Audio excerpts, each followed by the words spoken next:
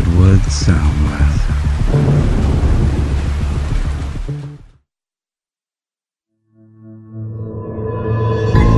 They've chased us, round and round, the barracks square.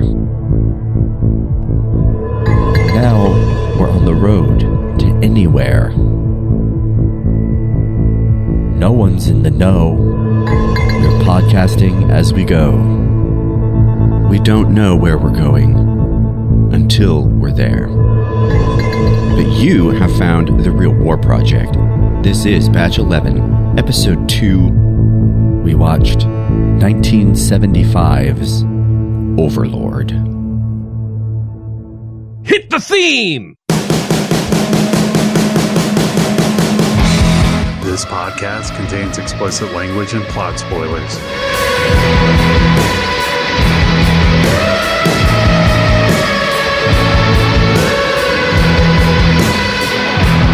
Lover, don't be sad. Think of the time we had. The moment's truer now. It won't last. Permission to fall in, Charles? Permission granted. Hey, Aaron. Welcome back to the Real War Project for the episode on Overlord. And this movie was just really powerful. Nodding emphatically. Yeah. I didn't know what to expect from this movie. I looked at the poster, which is like a very close-up eyeball with a kind of blurry soldier in it. And if we have time at the end, we'll touch on Libby Saxton's article about the falling soldier. I don't know if you got a chance to peek at that or not, but I haven't, but I've been thinking about it a lot recently because it's kind of an ongoing theme in another movie that maybe we'll get into called Salvador. So this is referencing the 1936 photo. One of the photojournalists was really kind of obsessed with that photo. Yeah, I had definitely seen it. And when they were describing it in the book chapter, they don't have a picture in the chapter, and they were describing it. And I was like, I wonder if I can figure out which one they're talking about just based on the description. And then I went and looked, and I was like, yep, I was right. That is the one I was thinking of. So, and for the listeners, this is the Robert Capa. Yeah, 1936 is when it's typically dated. It is Capa. It says dated September 5, 1936, of a soldier potentially being shot. There's some debate about whether it's real, whether it's fake. That's kind of part of the conversation here. It's definitely a real photograph. Oh, real photograph for sure. But is it actually capturing the moment that it claims to be capturing? Or is it staged? Right. Yes. But it's of a soldier getting shot during the Spanish Civil War? I think, yeah. That picture was taken, the book chapter says, on what's called a Leica camera. Do you know anything about this? Leica camera shoots 35 millimeter film. I know that they're still around. They're high quality and they are expensive. Shoots 35 millimeter, which the chapter says is the same as what they were shooting for motion picture at the time. That's standard at the time. If you want to get the feel for shooting actual motion picture, 35 millimeter, then you would buy slide film for that. Walking it backwards, in the 1930s, Spanish Civil War, individual does or does not get shot at the moment that this camera takes a picture.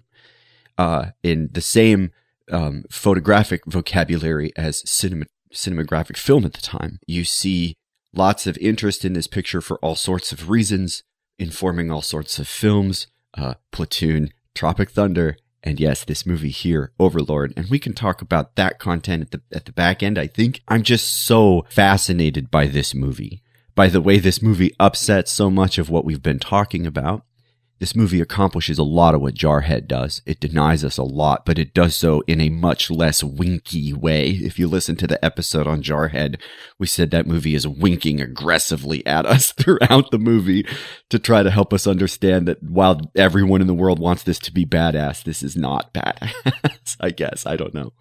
Talk to me about your reaction to this film, Charles. When did you first see this? What brought it onto the show? This movie got released onto Criterion a while back. I own it somewhere, although I rebought it digitally for this thing, because that would have meant going down to my basement for 20 minutes and picking through DVDs. I don't mind shooting Criterion a little bit more money, as long as they keep restoring movies like these. But I came across this because Ebert had written a review after he had seen it at a film festival, and he had given it 4 stars. And a lot of the time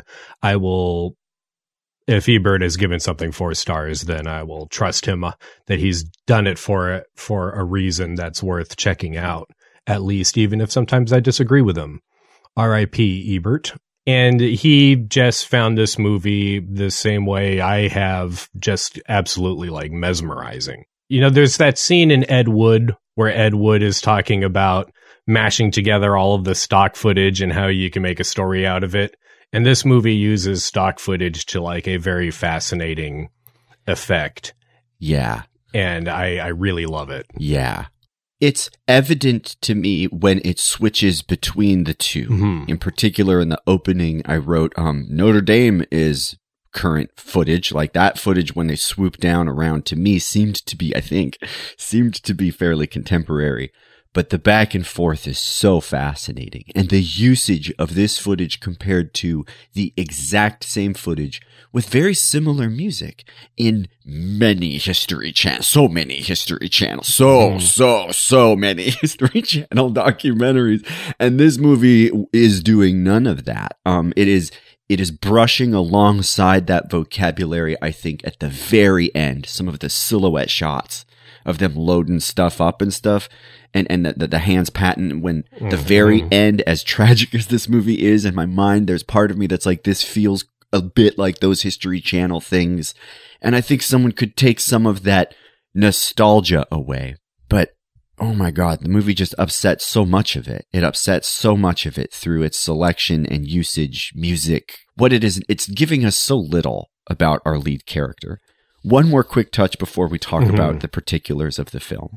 I'm doing a backwards look at Jacksonian militarism in America because we spent some time talking about this. And I'm thinking about buying you the book that I'm reading because it's just interesting. You may enjoy this. I don't know. Anyway, this movie is not chauvinistic. This movie does not see the military as awesome. I mean, awesome, yes. Admirable, hard sell. Awesome in like the most literal terms of awesome. Yes. AWE is at the front of this term for a reason, and it's not the same way that like we grew up with the Ninja Turtles using this word in always popular contexts. There is a more ancient term here that is like, you are slack-jawed, and that is what awesome is. You get it? Like, it's far out, but it's not far out, dude. Yeah, exactly right. I mean, if you were to go back, I mean, the rule breaker, the one-man war, Jacksonian militarism is self-reliant no matter what. This movie does not really give you any of that. It cuts directly against that worldview. And if we had a little time, maybe at the end we could touch on that. Those are the two kind of like theory takeaways to look forward to. But this movie is so freaking fascinating that I just really want to get into it. We're going back to 1975, and we are watching Overlord, directed by Stuart Cooper. I don't really know anything about Stuart Cooper. Very little. I guess I could bring up IMDb. If I remember correctly, Stuart Cooper got this as kind of like a project from the government, right? Like this was commissioned. Starts thanking the Imperial War Museum, and I'm like, fascinating. Right. Where he's given access to all of this footage that at that point I think had not really been seen. And he just pieced together a story around it using it. But I think the whole purpose was to use that footage. Yeah. And I just don't see the War College putting out a movie like this. Right? No. Like, I don't think so. The DOD is looking at this movie and just being like, we don't know what to say, but the answer is no. I don't know. It starts with some a black screen and the sound of like hooves first, and then you hear a bunch of like marching feet, boots on the ground, and then you start hearing a bunch of trucks. And then we see from the sky and from the ground a bunch of stock footage of exactly that. Just the German war machine in motion coming into occupied lands, doing their thing.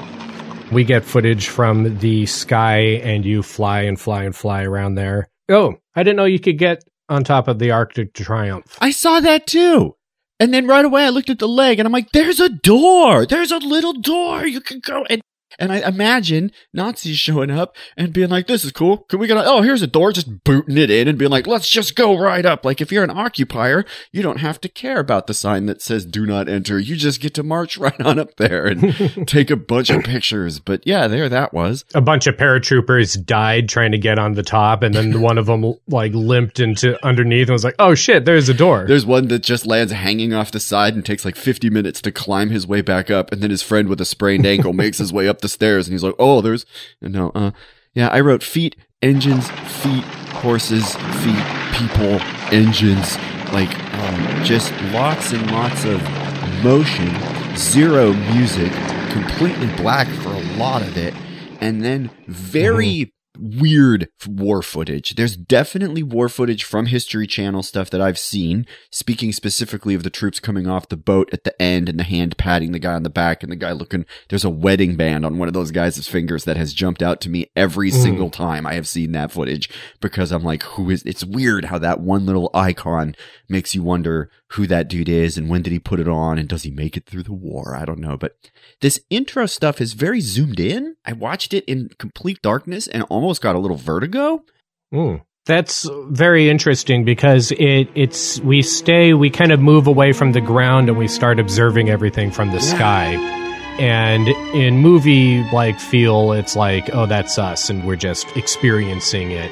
And then it turns out that we're experiencing it through Hitler's eyes. It's really fascinating how it does that. And how most of the war footage, not all of it, but most of it is very detached.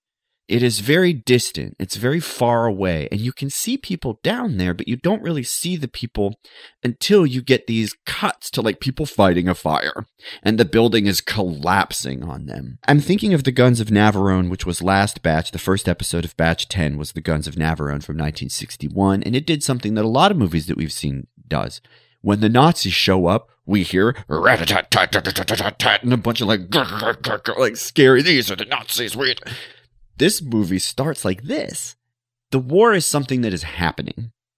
The war in this movie, it is not off screen like the bridge, but it is definitely away from where we are. And we are seeing it in fetishistic ways, but it's from Hitler's perspective. It's so fascinating. It's so interesting. We're like 3 minutes into this movie. At 3:05, I wrote Overlord, and here I have it, horror music. Yep, Overlord, it says real big. A film by Stuart Cooper. We get some very focused men in a landing craft. This is a scene that is used to us now, but must have been kind of new maybe back in the day. I don't know. Oh, did we see this in Longest Day? I don't think we did. The front to back view of the boat of all of the soldiers looking grimly as the boat makes its way towards the shore. Yeah, and the Higgins boat. Yeah, right. It goes from left to right, and then at the end of the movie, we see the same shot going from right to left. And I went and checked. You don't see our protagonist the first time. He is front left in the boat, and the camera starts the pan at the beginning from just behind him. And then you will see all of the same faces coming back again. And you don't know any of them except for the last two that you see. You'll know them very little. This movie felt old. It felt like a 40s movie to me. I don't know enough about that, but like I just several times forgot that this movie was made in 1975. I did the thing where I kept thinking to myself, like, all of these people, even if they lived long enough, may have died of old age by now. And I'm like, wait a minute. No, these people are like literally just a little older than I am. Right. It's interesting because it really drew me in that way to like believing it was filmed at that period. This is similar to Dam Busters, how they shot in black and white in order to match the film stock. And this movie seems to take it a bit more. You know, they've kind of amped up the grain on a lot of these using a faster film and that sort of thing. The historic footage is very grainy and the contemporary stuff is far smoother. It's not smooth, but it is smoother, and that is a bit that draws you away. But that could be a movie from 51 or 48.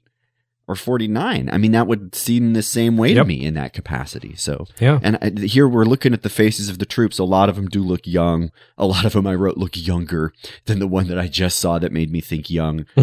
Later on, when they're marching around, specifically, there's one swinging his arms in the front to me that looks like he's like 15, and I know he's not. But yeah, he's probably in the real military. I think a lot about the line from Guns of Navarone, "You just wasted an important human being," when I'm watching this movie for some reason. We don't know many of these people. No, that's such a good line. We see an out of focus running soldier like on a beach, and then he gets shot like in that Robert Capa photograph, falling to the ground kind of in slow motion. The book chapter says the director is Cooper is explicitly evoking this photograph, and it's happening it's very inglorious. Falls forward, face plants, backpack over his head, legs splayed up in the back and down. Very scary, very frightening. Right away you read this as an audience as foreshadow. You know, like for me, it's like, oh, our hero's going to die. He's going to get shot when he gets off the boat. Tom is coming home. He says goodbye to his mom and dad. He's been called up finally. He comes running home to get a book. And this is the David Copperfield. And we never learn if he reads it or not. I don't know anything about that book. I've never read that book. I also haven't read it, and it comes up a lot in a book I'm currently reading called Cider House Rules. There you go. Where the character reads it a lot to the orphans and then takes it along with him on a trip. Well, now I probably got to read it. I did look up Career in C Major by James M. Cain, and we'll talk about that later. But right now, I just want to really sit with this scene for a minute. We watched The Big Parade, was the first batch, the third episode. And we see Jimmy go to war and say goodbye to his family then. And there's been a couple of these moments. This is very matter of fact, very little drama, no sorrow. Yeah. Just like it literally seems like he's going off to scouts or something. Time for the bus, lad. You don't want to miss that train. Yeah, the dad did it in World War I, it seems like. But he doesn't carry that with a level of severity. No, just like, you got to go off and do it, son. Good luck, son. The dad is like, he's not going to have time to read. He doesn't need to pack that much. They'll give him everything he needs. He doesn't even say, like, make us proud or, like, be brave. It's literally just like, do your duty, son. Yeah. You got called up. This movie is very flat, but very tragic at the same time. It is scary, but it is only there's a brief glimpse of gore. There's 2 or 3 very brief glimpses of gore, but it's scaring I don't know. It's hard to explain. Maybe we shouldn't be like that. Yeah. He makes very few choices in this movie. This is what's his name? Thomas Beddoes. He is basically just going through the motions. He's asked later why he fights, and he's like, we have to cash out the ones who went in. And I'm like, terrible argument. And he's like, we have to, he just goes on and on. But he's never like, yep, I've enlisted. And his parents are like, you need to enlist. It's just, he goes. He just goes. He forgot his book. And now he needs to catch the train. We see, right after he says goodbye, we see the nose of a bomber as it raids ships. We see out of the bomber. It's flying over the ocean, bombing and shooting as it flies around. I wrote banal, the war is banal, and then this happened where it is like nosing into the ocean and you see the glittering ocean and the ship below, and in my mind I'm like, this is real footage because they're not, I mean, I guess they could do this in 1975, but not with the budget that this movie's working with. And again, they have that footage. This is a human in a vehicle doing this quote stunt, and it just scares the shit out of me. It's not banal at all. And there's no like epic, it's just scary. It is a genuine roller coaster ride from hell, and you want to know if the person lives, and you worry about the people on the receiving end. And then it goes back to the train, and he's standing there, and you hear like, toot toot. And then it goes back to the plane again, and you hear these gun sounds. The war is happening. It is far away. It is not glorious. It is not stupid. This isn't sarcasm. This is just the best that the movie can do to be like, here's what's going on. And it is in the vocabulary of the warmongers. This is footage given to us by the militarists. So, but it's being stripped of legitimacy in a lot of ways, but it's still very legitimate. And then it moves from the water onto the land. And Tom suddenly wakes up. Yeah. And it's like, is he dreaming of the war? But it's like also the war is just going on. And also maybe both. Right. That he just can't stop thinking about the war. I have here, too, this is where we start seeing the fire crew. We hear alarms. There's large explosions. A city's burning. Yeah. A lot of distant and then proximate. You are literally right behind the firefighters. Again, actual footage of people fighting fires. And I'm just thinking like, well, this is their Wednesday. It's terrifying. And then it cuts to the inside of a building and you hear the explosions far away. Mm-hmm. Just pristine arched white columns. Yeah. They're baptizing a child with air raid sirens and explosion sounds in the distance.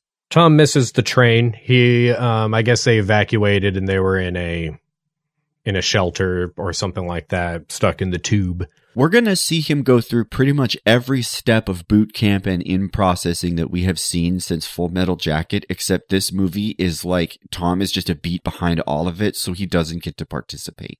And that puts him very passive, and it puts him pretty meek, and it puts him in a place where the audience doesn't get to see all of the bros sitting on the train chumming it up as they head off to fight. You know, this movie is just a kid trying to catch a train and he misses it. We do see kids on a train with like their names tagged to their clothes being sent out. Right. You know, they're being sent out to the country or something like that, a place more safe. Yeah, it made me think of the bridge where they talked about sending their kids away from the fight. Mm-hmm. And Tom is just standing there on the platform as the train leaves. He's being dropped off at the camp, and the train master is like, "Are you for the camp? Hey, you! Are you for the camp?" Yeah. You're a bit late, son. The others got in last night. I know. Got caught up in that air raid, eh? Yes. Oh, well, never mind, son. You'll have to walk. It's not many miles. You'll have to walk. This guy, again, is so passive in the way that he's like, "Are you here for the camp?" And Tom's like, "Yeah." Are you for the camp? Yeah. You're a bit late, son. It feels like he's going to summer camp, but he is being processed to a war that is raging and that is going to kill so many people. And everyone is just like, "Well, there you go. Here it is. Don't forget your thing." And he's got his little box of lunch and... Got caught up in that air raid, eh? Yes. Oh, well, never mind, son. You'll have to walk. It's not many miles. Tom he looks older to me. I want to say he looks like early 20s even. And later we find out he's just turning 21. He reminds me very much of my students, and one student in particular. Very smart, very quick, also kind of fatalistic, kind of passive, kind of willing to just go where they're told, but never in a non-critical way. Tom knows he's gonna die. He keeps saying this anyways. There's no naivete to this character at all. He just seems like that's where he's like, "Well, this is what I'm supposed to do, and this is where I'm gonna go." And it just haunts me. He shows up to his unit, and, you know, it's the same everywhere, right? "Thomas Beddoes, sir, you're late." They're going to start yelling at him. He walks into his, like, squad room, and there's a guy sitting there, and he's like, "Who are you then?" Beddoes, sir. "Do I look like an officer to you?" And he's like... When he said, "Do I look like an officer?" I'm like, I don't know. I think the answer is no. I'm going to say no, because I guess stripes are what you look for. But your tone says no. Yeah. Yeah. He tells him that he has to leave the room. He hasn't asked for permission to enter the room yet. And then when he goes to leave, he's like, "Take your bag." And he like has to come back and grab his bag and leave completely and then knock on the door. It's great to just talk to people as if they should already know it. Well, I feel like that is part of this kind of ongoing ideology of militarism that we've talked about, which is like, if you don't know what to do already, you may be already dead. So we are going to yell at you for not knowing what to do, even if you've never been told and you never knew you were supposed to know. This is Hartman-esque. Who said that? Hartman won't come for another, 10 years or so, but it is not Hartman. Okay, all of you, you're going to keep this lot so clean it dazzles me, and you're going to start now. The word of command, stand easy. You will not move at all until that word of command is given to you. You will not fidget, move about, or anything else. Is that understood? Yes, Is that understood? Yes, get dressed, clean this barracks room, and I want it shiny. A big part of the militarism is like, we're going to degrade you and put you down, and toxic masculinity, American and otherwise, is going to say there's a challenge in that we love. Have a great conversation with Dr. Amanda Taylor about the patriarchy mindset inherent in like ancient Roman poems and knights and stuff, and like tearing the man down, as we have said on this show quite a bit, is a part of the challenge of making you a better man. On all the posters that I read, it says the army kills men. So they're tearing me down to build me over again. I'm just a dog-faced soldier with a rifle on my shoulder, and I'm ready for whatever comes my way. So feed me ammunition, keep me in my own division. Your dog-faced soldier boy's okay.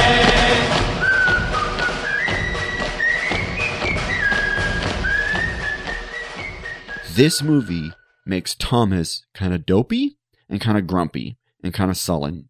And he's being punched around and kicked around, but it isn't in these glorious ways. It's from this dude who is reading Career in C Major by James M. Cain. And I just want to read you the synopsis. Quick little paragraph here, Charles. Did you look this up or? No, I couldn't quite read what he was reading there. I was so curious. I'm like, what is this dude reading? Because this guy is interesting. Okay, all of you, you're gonna keep this lot so clean it dazzles me. Definitely power trippy. Definitely loves the fact that he's in charge of this like bunk of like 13 dudes or something. And he's reading Career in C Major by James M. Cain. One quick paragraph. Ever since she got married, Doris has regretted giving up her singing career. After years of domestic drudgery, she decides to take one last crack at becoming an opera singer. Even if it means sacrificing everything for the sake of her dream, her contractor husband is fully supportive, having no idea that the family's true musical genius isn't Doris, it's him. Career in C Major. And he's a contractor, huh? So he's like overseas in Syria. In my mind, I'm like, we're going to take the word contractor out of this movie that is definitely not about a military contract or this book. Yeah, and we're going to take 13 hours and we're going to connect two dots and we're going to get Jim from the office on the phone. Oh, he's going to be playing guitar and singing. How is his baritone? And we're going to figure this shit out, Charles, because this is one of the most interesting things from the movie is I'm like, this dude's reading this book? Not what I expect. I hope he brings peace to the Middle East through music. And he writes an opera that decolonizes the British mindset and leads to a complete reversal of imperial. No, I don't think that's what it's about. Yeah, Career in C Major. Might need to check this out.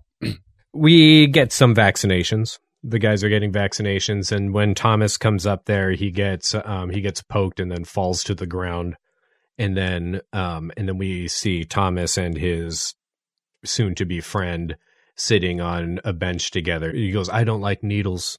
I don't like this whole Salton army. Yeah. Thomas isn't naive, but he's definitely not holistic in his worldview. He just experiences the experience and comments on the experience with an end towards an eye on his fate, I guess. But he doesn't really see the bigger picture. You get it? And this guy is going to give him that a lot. I don't know if this is the same guy that confronts him on the train and says, it's not a joke. I think it is, yeah. That scene gave me chills. This dude's been there. He knows what's going on. Yeah, he implies that he was there 4 years ago when, I imagine, with Dunkirk and all that other shit. I'm probably going to say this too many times, but batch 6 of this show, episode 3, was Jarhead. And part of what we were looking at in that movie is how Jarhead recruits pieces of Full Metal Jacket and Apocalypse Now to speak against war. This movie comes out way before Jarhead or whatever. But they are both recruiting the exact same things in terms of in-processing, like showing up, riding the bus, like getting the needles, getting your uni, all of these things in starkly different ways, both trying to critique the experience, but in starkly different ways. And I don't know that we even need to have the which is more or less effective conversation, because they're both very effective in their own way. It's just fascinating to see the vocabularies doing very different things. Barracks inspection. Can you tell me what you've got there? You got to list off to the guy a whole list of all of the things that you have. One pair of drawers, cellular. One balaclava. One pair of braces, one pair of boots, greatcoat, socks, vests, gaiters, webbing, packs, large and small, battle dress, gas mask, mess tins, mug, knife, fork and spoon. Anything else? He forgets that he has a pull-through for his rifle. What's this? It's a pull-through. You're learning. The look of little pride on his face when he thinks he's landed it. Mess tins, mug, knife, fork and spoon. And he's like, what are you forgetting? Anything else? He's like, oh, god damn. I don't think so. Yeah, and he doesn't have to do 20 push-ups or anything. He just gets demeaned a little, and he marches away. I want to back up for 2 seconds, because when he really shows up at the very beginning, one of my favorite shots from the whole movie is him walking onto the parade grounds with all of the lines drawn and just nobody there. It's completely empty, yeah. That was where I got the mindset where I'm like, they're doing all the things, but they're not doing the things. This is the yes sir drill sergeant, can you be the baddest, meanest, yes sir drill sergeant, that moment happens here, but he missed it. He's too late. And I don't know that moment happened. They probably wish they had Jamie Foxx, but it's stripped of all of that. We get lots of yelling and marching up and down the square.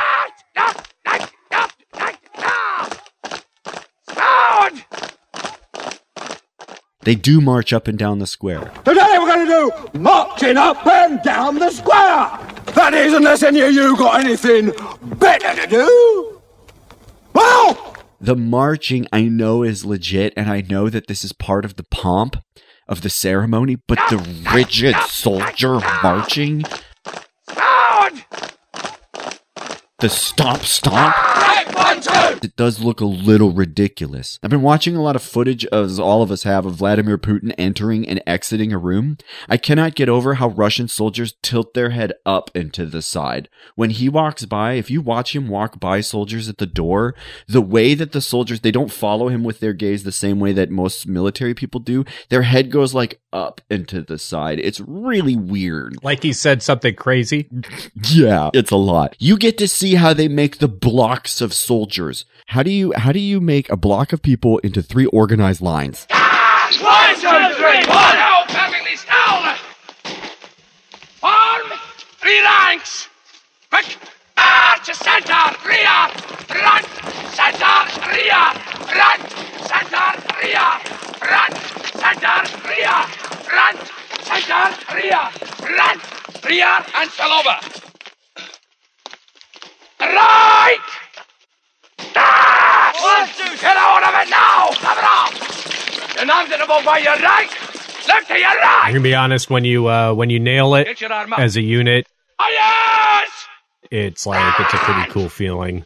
Everybody's boots make the same noise together. It's quite cool, especially when you get everybody presenting their rifles and whatnot. Rifles in real life don't jangle like they do in movies. They're usually pretty well fitted together and make no noise. I would hope so. In order to get those noises, you slap the rifle as you're moving it from position to position. And it's so satisfying. Is that how they, just real specifically, the scene where he's 1, 2, 3, 1, 2, 3, 1, 2, 3. You know that scene I'm talking about? And then he has them all push each other off, and you hear the little penguin feet as they shuffle themselves down. Is that what you did? Did you do that exact thing? Or? Look to your right! Not that exact thing. You can tell them to count off. When you tell them to count off, everybody looks off to their right, except for the first guy who's always looking straight. Yeah. And then the guys will look forward as they say their number. And then it'll go through there. And then you'll say the odd numbers! Odd ranks, 1 step to the forward. 1 pace forward! Even numbers! 1 pace to the rear! March! But this is usually something that we would practice when we're doing PT, so you're not doing like push-ups into somebody else's feet or something like that. Well, they would make you do it a lot, I bet. Yeah, we did it every morning. That's how they move you. It's parade. Is that part of parade? Mm-hmm. Yeah, drill and ceremony. A lot of people I found don't practice this. Like other units don't practice it a lot. We practice it all the freaking time. We marched everywhere as a platoon for PT and stuff like that, and pretty much everybody on Kelly Hill did. The other thing is we'll say dress right dress, and that means that you'll then put your arm out to get like the distance, and then you can also say there's another one where you close the ranks more, and you hold your arm up almost like a little teapot, and the arm of the teapot, and then you come in like that to close it up. The other places I've seen this is marching band. I never did marching band, but I watched them. Mm-hmm. And this is how they learned to make Pac-Man on the field and make Pac-Man eat the ghost during the halftime show with like 100 or 1,000 people. They can do that. Yeah. And I've also seen it and done it, and here's where I thought of you, in theater. Like you go to theater school and this is how you choreograph and block people, and it is far less severe and less like mechanized. But the concept is the same.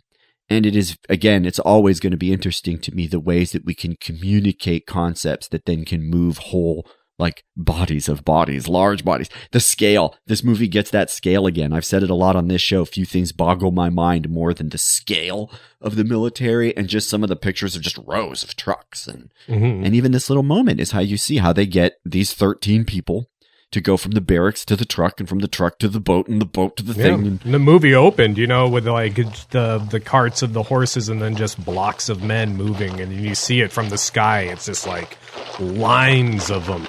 The huge epic proportions of it are constantly coming into your frame, but it's always away and far away, and maybe he's dreaming and maybe he's not. And we're building it from the ground up, one piece at a time. And there's a line in the movie at the end where he's like, the war just keeps getting bigger and we just keep getting smaller until there's nothing left. And I'm like, yeah, you're doing that in this movie really well. I see that really well. If you ever wanted to check out some interesting marching, you should check out the French Foreign Legion. They have, I might have brought that up another time, but they're unlike other people who usually march very quickly. I feel like compared to the British, I think we march maybe a little bit faster.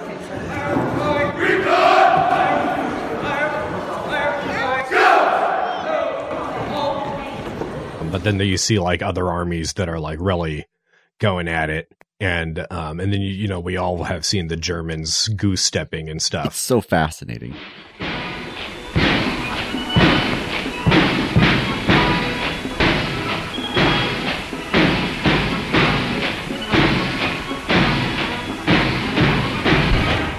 The Foreign Legion has a very, very slow march.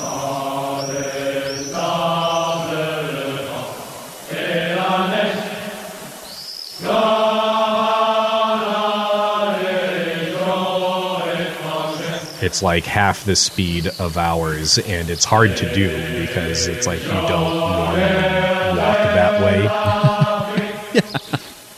And it's really interesting to see them in contrast to other units, because then also their cadences that they sing together are super slow. And music is going to solve like this. I'm thinking if the music is the solution, as long as you've got a song, you know how to move. It makes a very fascinating entrance.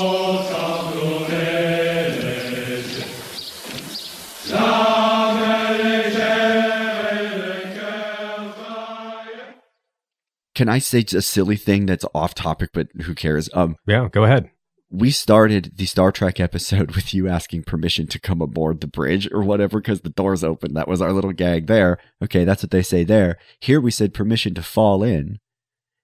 Those are two slightly different sentences that are functionally accomplishing the same thing. I want to come to where you are, but the vocabulary is so different. And the phrase fall in is it's a very infantry phrase. Mm-hmm. Coming on the bridge is about the space, and you're not really among the people there because like the captain, you can't really fall in with the captain. It doesn't really work that way.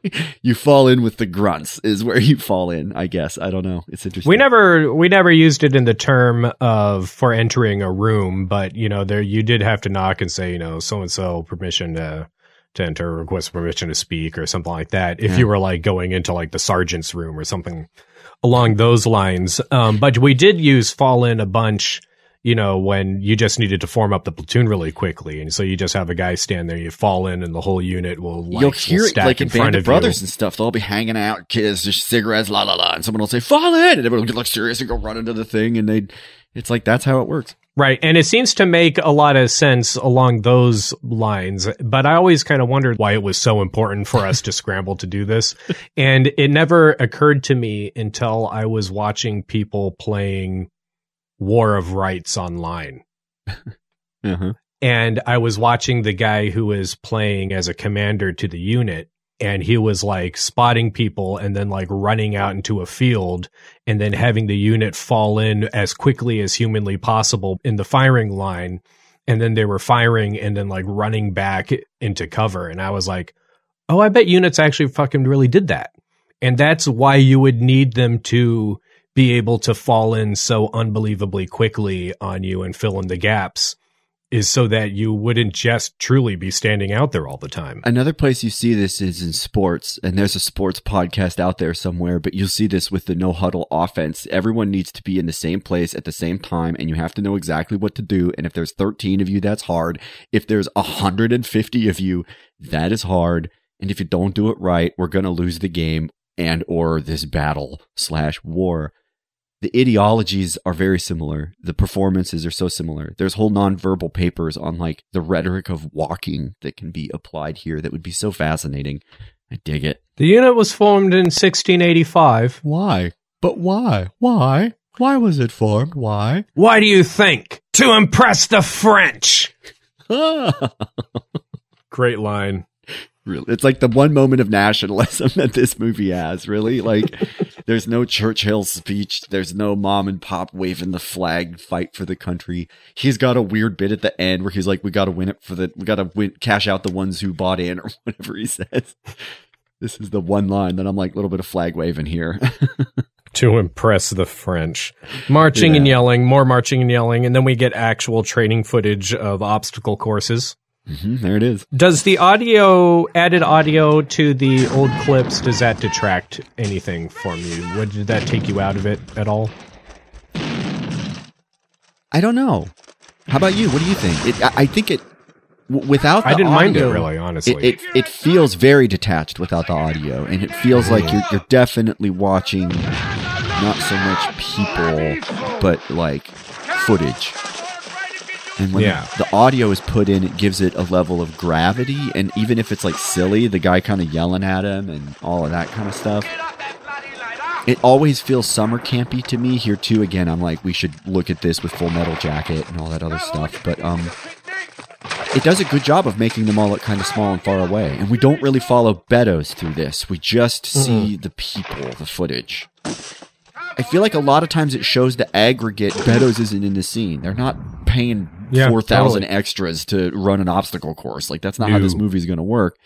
And that does a really great job of atomizing him when we cut to those moments. Like at the end of 1917, I don't know that we really should be able to see our hero. Like, there's just too many things going on in that moment. He should be in 1917, as he's like the big money shot at the end. He should be telling all of the guys, as he's like, stop.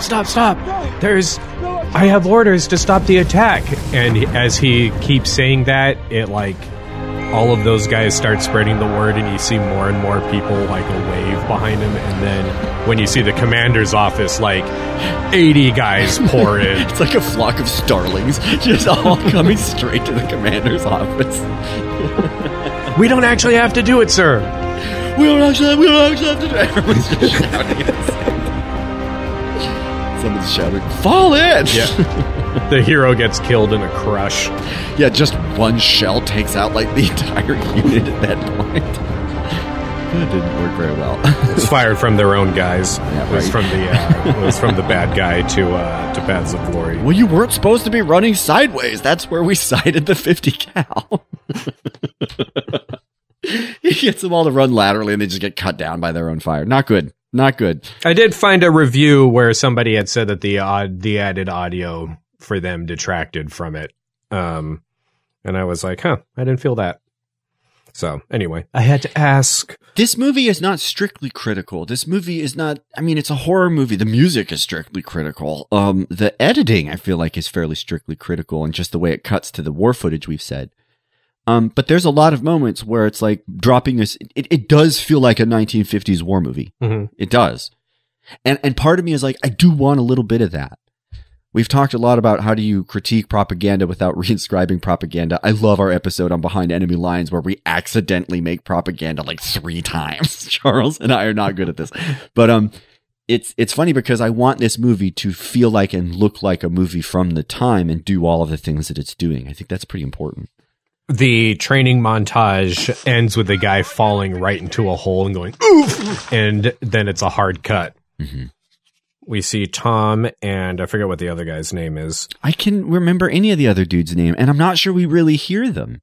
The movie's not super invested in these other people besides to say that they're friends of his, and he knows them a little. This is Arthur. Right. The other guy, the more experienced guy, is Jack. Arthur, Jack, and Tom. Got it. I think there's like 17 people casted at the end of this movie, and again, I'm like, feels like a play. Whenever I see a cast list that small, I'm like, that could be a stage production. I don't know that you could do this as a stage production with a huge screen in the back for all the war footage, maybe, and that could be kind of interesting. I don't know. And the stage crew has plenty of time to set up the next scene. Right. Arthur and Tom, they are marching along during a training exercise, and they're way behind, and Arthur stops to have a smoke. I hate this war. You'll get through. It's not that. It's me girl. He was going to get married to this girl, and then the war started, and he got called up, and the dad said that he couldn't marry him anymore, and and that if he comes back, then they can talk about it. And he wants to start a garage. He asks Tom who he's got waiting for him, and Tom's just got his mom and dad and Daisy is not a pretty brunette with, a great figure. No, there's Tina. Tina, sorry. Tina. She's a dog. And this is a very stereotypical movie moment. We don't get a lot from either of these characters, so I don't know that it endears us to the protagonist and we get to know these characters a little bit, but it's not really dwelling on this as much as it does. And then he just falls down a mountain. It's like... His, the dad of his girlfriend, of Arthur's girlfriend, he'd let the Jerrys poke his wife if they so much as knocked on the door. I'm like, what is that line about? Obviously he hates the dad and he's just taking a shot at the dad. You say, why aren't you going to let me marry your daughter? Why are you making such a big deal about this whole thing? Mm-hmm. Tomorrow is the end of training, we also learn. Mm-hmm. And that they're going to go to a movie theater, and you go there for the ladies, and that you're going to be leaving out in the back by the time the titles come up. It's not the movie, really. It's the other part that they're there for. While they're having the smoke and talking about this, there's planes doing training runs, like dive bombers and planes doing training runs. And I do feel like it's drawing us closer to that footage. This is like the most proximate that he has been to those actual machines of war, as far as I know so far. The moment Arthur where he says tries, that he wanted to be a pilot. Yeah. Oh, yeah. And the other guy says he wanted to be a pilot, but he failed the physical. He tries to get caught up and he falls down the hill. And here in the parentheses, I'm like, this feels like a film. This like scene of him like falling down, and you get a shot from the left, then a shot from the right, and they're all really close. We don't really see him falling down the hill. We just see him rolling. It's like a fairly cheap effort financially. Works. It's fine.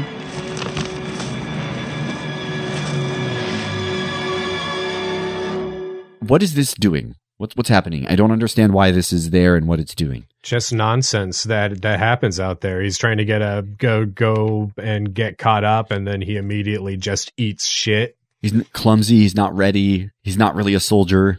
It's not showing him like really becoming more badass. It's not like Rocky, where we're like getting to see him like. It's really noble, right? Like he doesn't look wimpy, but he does look wimpy. But the music is scary. The music is like really scary. I don't know.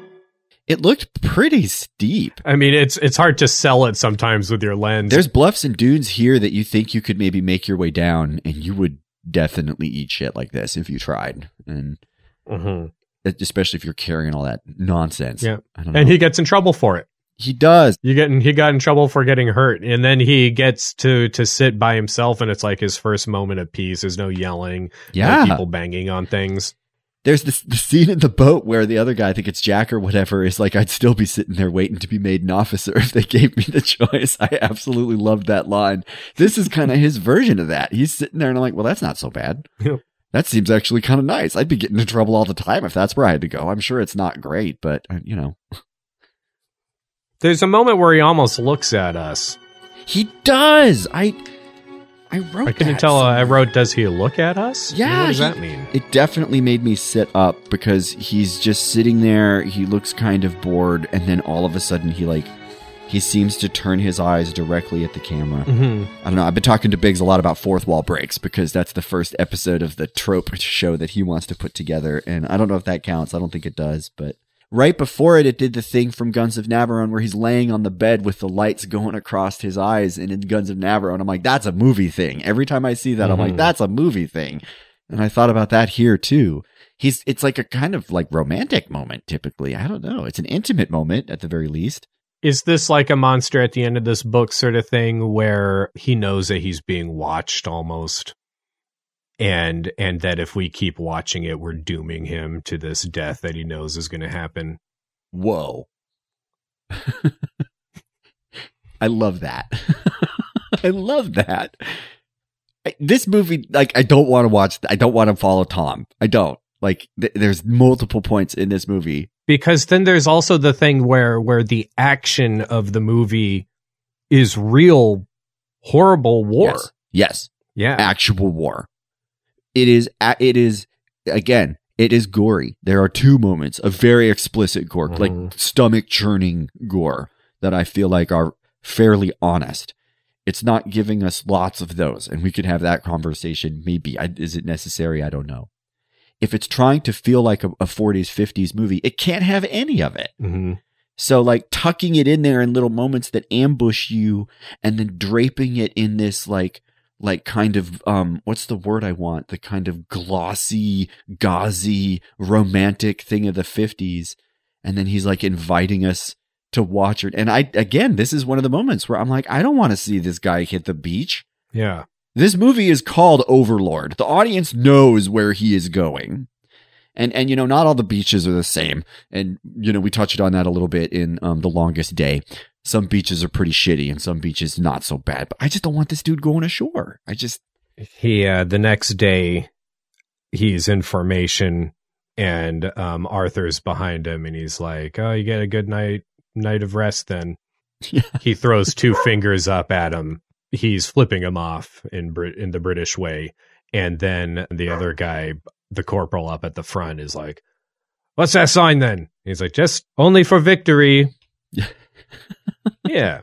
It depends on which side you're standing on, whether or not it's a fuck you. Yeah. We've talked about one of the things we go looking for in a lot of these movies are like the good old boy stuff, the camaraderie moments, the squad moments. I didn't remember Arthur or Jack's name. I definitely remember their performances, their visible, meaningful characters. Mm-hmm. And there are these camaraderie moments. They meet girls, they go to the movies, they do all of this stuff. So this movie is, again, very stereotypical. It's doing all of the things that every war movie that we've ever seen will do in much more subdued ways.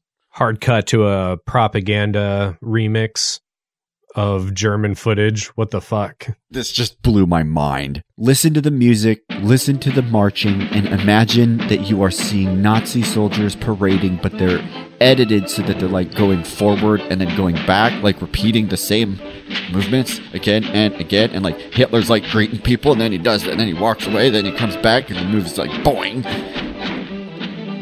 You are here with old Tom Beddoes, who just fell down a hill. And this is what they're trying to make of the Nazi war machine that is doing all that stuff going off in the other side. He's being hit on by, according to the credits, a prostitute. She's very disinterested in the movie, very interested in him, marching her fingers towards his crotch across his pant leg. He's very uncomfortable with that kind of intimacy, it would seem. The movie is wildly freaky to me. because it's like I'm sitting there in the theater with him watching this and being like, those are very serious people. And those, like, the Nazis always look scary. I mean, they're using their own propaganda footage, which is meant to make them look scary, and they always look scary. And when you do it like this, it's scarier. It's like, are y'all idiots? Who made this movie? Get the director in here. I have some words. Yeah, and at this point in the war, like, we know how scary they are. They're no fucking joke, and that's why Overlord needs to happen, is to even just get back onto the fucking continent.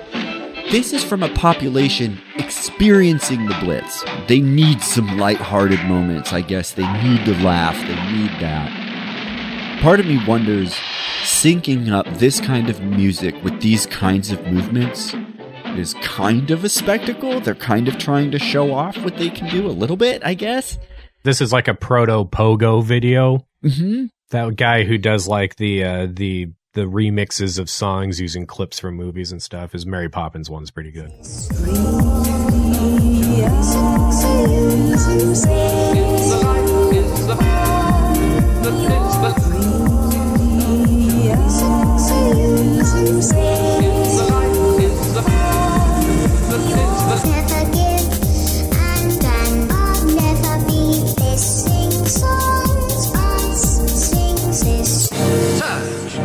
Of deep satisfaction.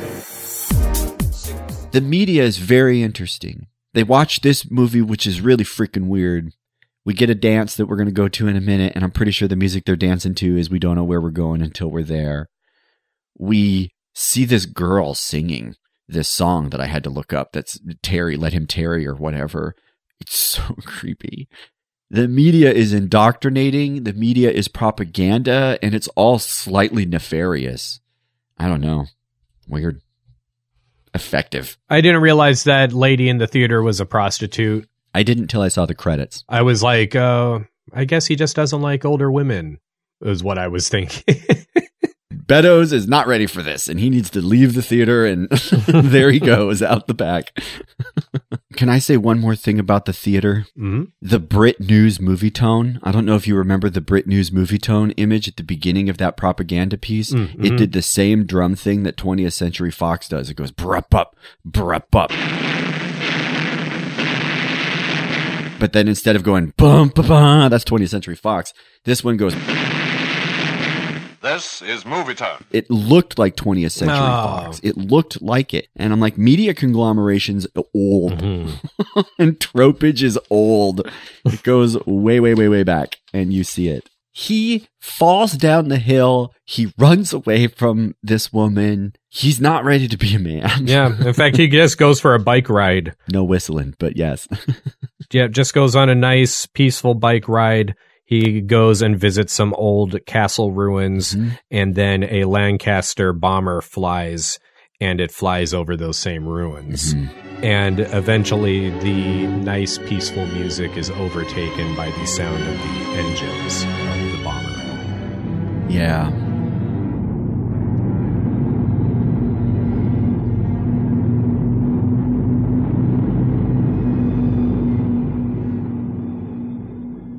War in the sky at night. Flashes of bombs. It looks like a coal bed in a fire. Oh, totally. If you've ever looked at the coal bed of a fire when everything's going out, it's that, except these flashes going off. And one of them was so bright, it like lit up the whole neighborhood. It's like you're looking at this dark frame, and then this explosion goes off, and you can see all the houses and trees and scale. And what else? Well, dead bodies. This is where we get it. They start showing us dead bodies. Quite a few flashes of it. Burned husks, I wrote, of people. With little piles of entrails in the middle. And cities. Very legit footage that really evokes a lot of the conversations we've had about presenting and representing images of violence. I don't know if those are real. I assumed that they were.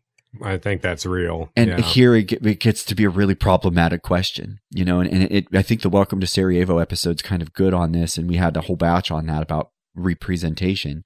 And we've said, I want the movie to be honest, but it's also just weird to use moments like this, even for this kind of spectacle. I don't know. It's interesting. Mm-hmm. I think that's, you know, he looked at us earlier saying, you want to keep going? to watch this freaking movie where I'm dying and real people are dying. The war is relentless. The war is on a scale that makes everyone and anyone pretty invisible, but it does genuine and traumatic damage. The magnificent bomber that started with the beautiful music and then ended with the sound of engines and then just destruction, as said, the magnificent bomber destroys. We just all come together as societies and just make a lot of shit. I was watching underwater footage of like an aircraft carrier that was decommissioned and sunk, and it was like, that's so much resources to build that fucking thing, and it's just sunk. I just keep talking about how one year I needed $8,000 for the debate team, and the community could raise $350,000 for a football team that didn't even exist. And then I watch movies like this, and I'm like, college could be free, and housing could be free. Those bombs each could like. Tom is in a train, and he's having a dream. And in the dream, he's kitted out, and he finds a dead German soldier, flips him over, sees his own face. Looks a lot like him. Doesn't even react to it. Yeah. Mm-hmm. He flips him over, and the camera gives us this up look at him, and he's got the paint on, and he's dirty, and he's got the net on his helmet, and he's like in the field, and this has definitely not happened. So it's like, here he is dreaming himself as this soldier finding his like, we don't see him kill anybody or anything, but he's like, I'm going to roll this corpse over, and takes out this tin of tobacco and just going through his pockets, pulls out a lock of hair that he then just drops, and it lands on that soldier, and I'm just like, oof, like that's a lot. And then he takes out these pictures, and he's just kind of looking at them, and then it cuts to like his own version of this. Well, yeah, he finds a picture of that German soldier, like his own like kind of like recruitment picture. Really intense, because it's like when it happens the first time, it is literally just a body. This is a moment that happens in war movies a lot. They find the corpse, they go through the effects of the corpse, and the audience is like, that was a person, and this belonged to someone. And, it's like, that person put the tobacco in there before they got shot. Now they'll never smoke the tobacco. It's just this weird existential moment. And the first time it does it, it's with a picture we don't care about at all. And the second time, then it cuts to his picture, and that's him in that picture. In Before the Rain, we talked about how we see a picture taken at the beginning of some characters that we care a lot about.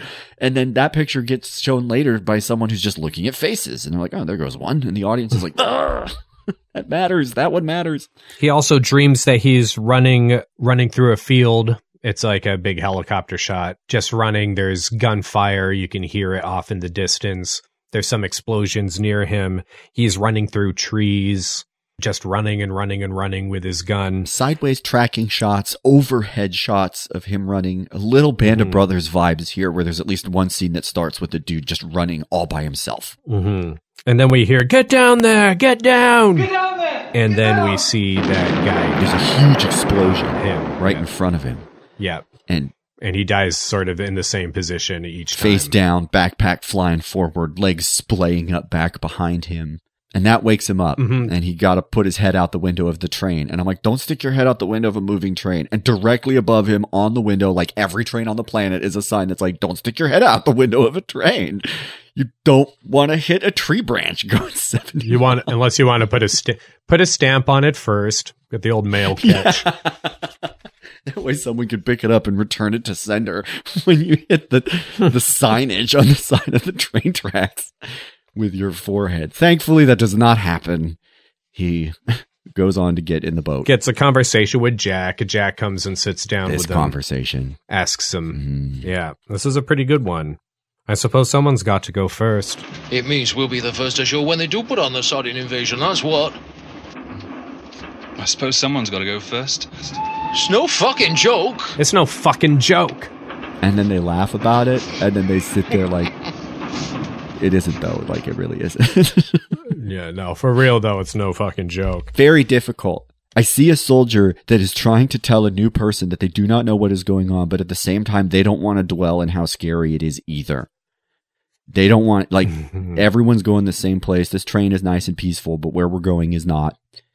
I don't want to think about it. You don't want to think about it, but don't treat it like that, because that ain't where we're going. He knows that they're going for some sort of assault training, and that means that they're going to be the first guys to go. Yeah. and it means no bullshit when it's time to go. The way he says no fucking joke gave me chills. It's no fucking joke. It gave me absolute chills. This guy is very placated about it, but very serious. That came across. We get to see a whack get sexually harassed by an entire train of GIs. Sounds about right. Again, this is a movie. It's a war movie, and they're doing all the things that war movies do. Literally every single part. Yeah, this is just actual real footage, so yeah, it's easy as that. Fuck landing in that boat, right? Holy shit, we see real footage here of people practicing some sort of landing into what just... I was thinking like, yikes, did I just watch a whole bunch of guys just right before they died? Because holy fuck. I don't swim. I don't know how hard that is to do that because I can't even swim, so...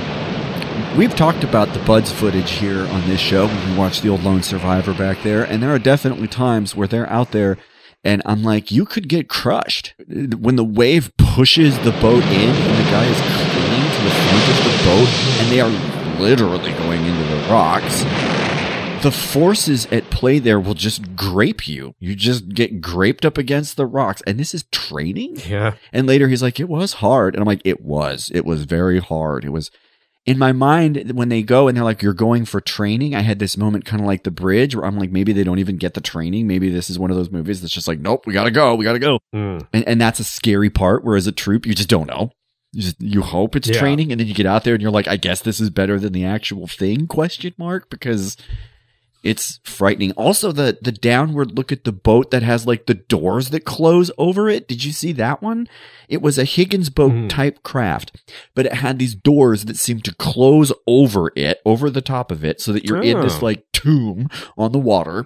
And the voiceover says something like, you're going to sit there until we tell you to... You will remain in these positions until you are instructed to hold tight to ram the beach.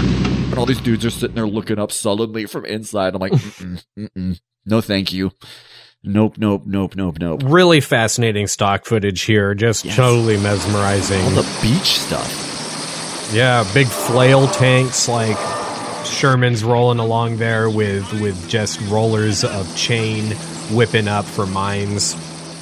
You still do that. And taking out barbed wire, yeah. Oh, yeah, just absolutely wrecking barbed wire. And laying down what looks to be like fabric, I guess, that is like traction for troops and things to come. And yeah, possibly. I kind of wanted to see that one go over some wire, but it cut before it. I wanted to see it go over a bunch of like Nazis. It's like, we're just going to shrink wrap them with this thing to the earth. That's just how we do it. I don't know. Yeah, no, it's like fly paper. Right. And as we record this, the 4th of July is rapidly approaching, and we won't be celebrating in our family because the Roe v. Wade decision makes that practically impossible for anyone with a conscience to believe in freedom today. But this spinny wheelie thing with the rockets on the side, I'm like, don't show this to American audiences because we will absolutely buy these things at Walmart and send them into the Arizona desert for the 4th of July.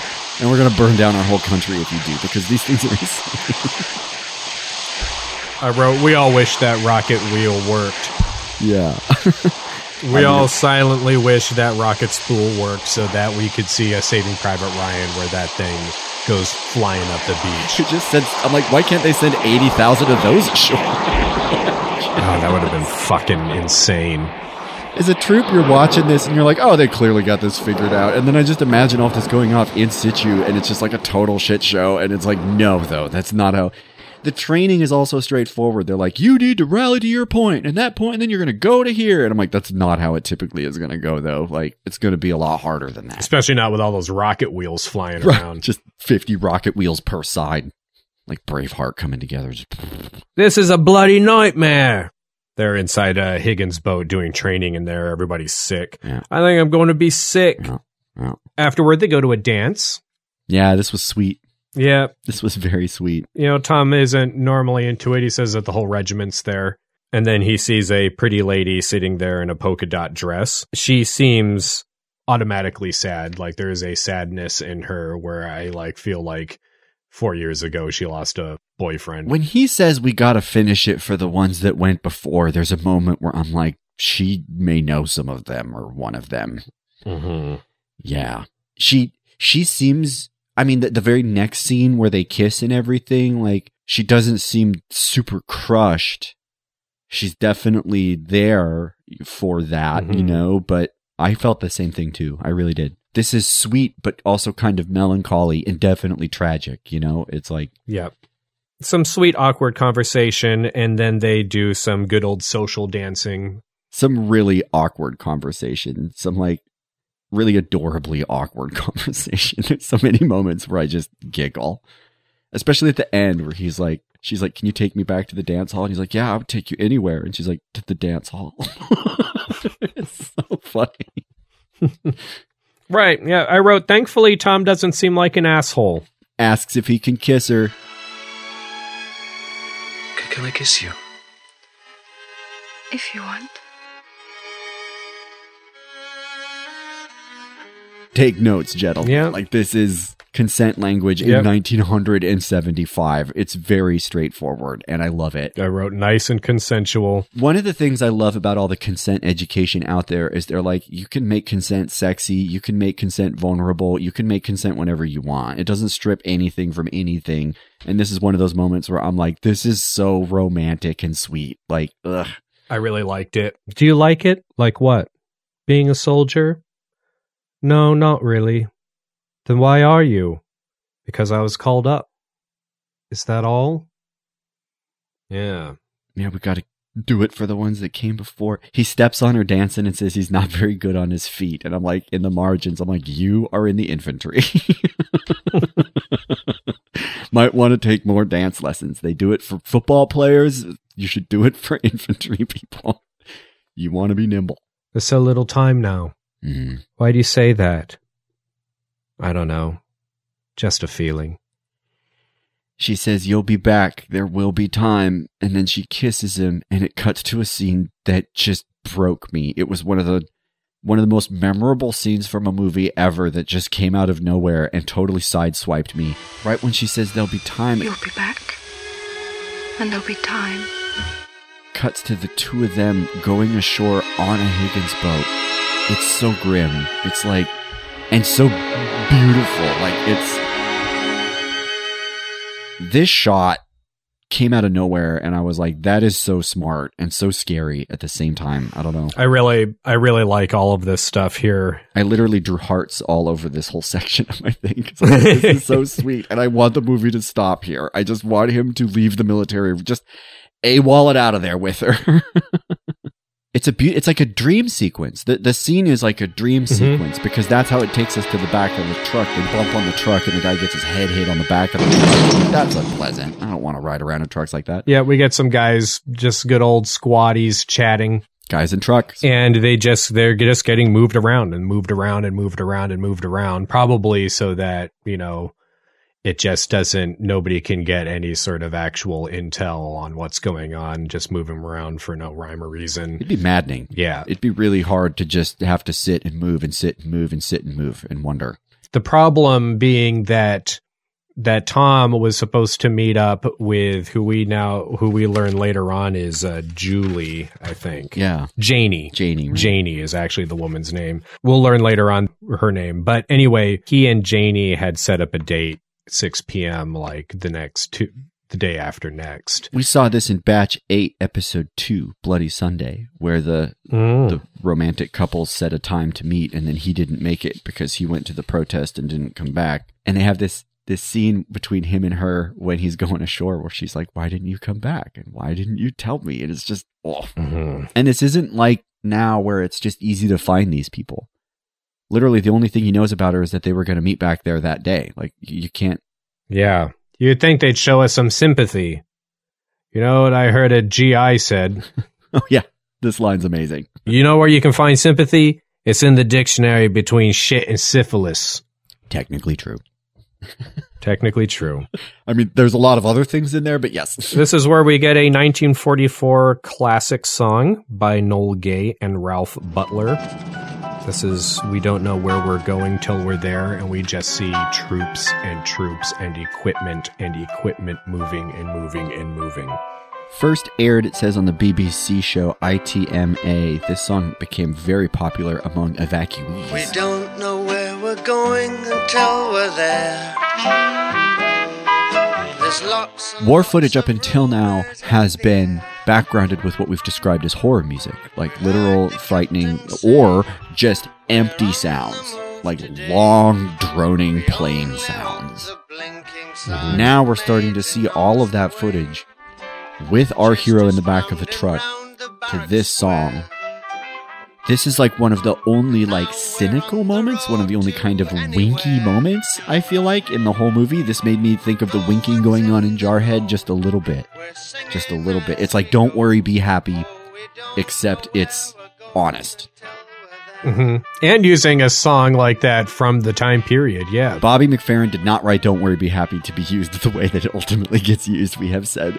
This song is a great example of like, stay plucky, here's a cheerful tune, and it's because there's the Blitz and there's the war going on. It's an amazing song. We have found so much amazing music on this show, and this one's on the list.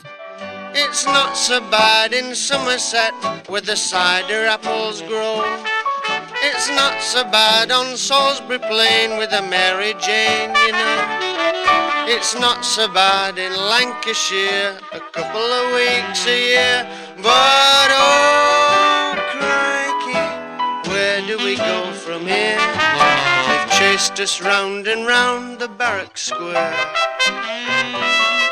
And now we're on the road to anywhere.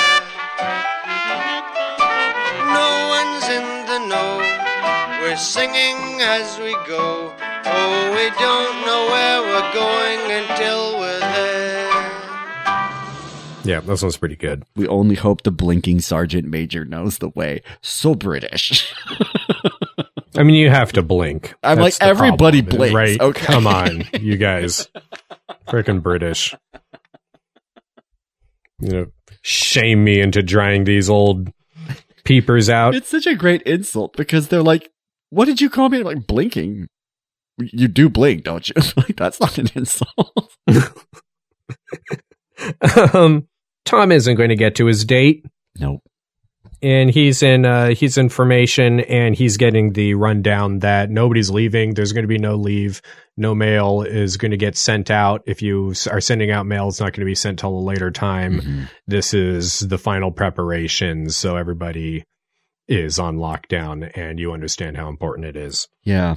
Again, with the don't know where we're going till it's there, I wrote boats, trucks, tanks, boats, tanks, trains, jeeps, shoots, ships, lifts, water wheels. Yeah. I wrote lots of equipment and preparation, and then I also wrote fascinating. It's all fascinating stuff to just watch. Yeah. And again, it's inevitable. It is determined. It atomizes the people. The people are insignificant and meaningless. Your attention is always on the vehicles or the machines or the weapons.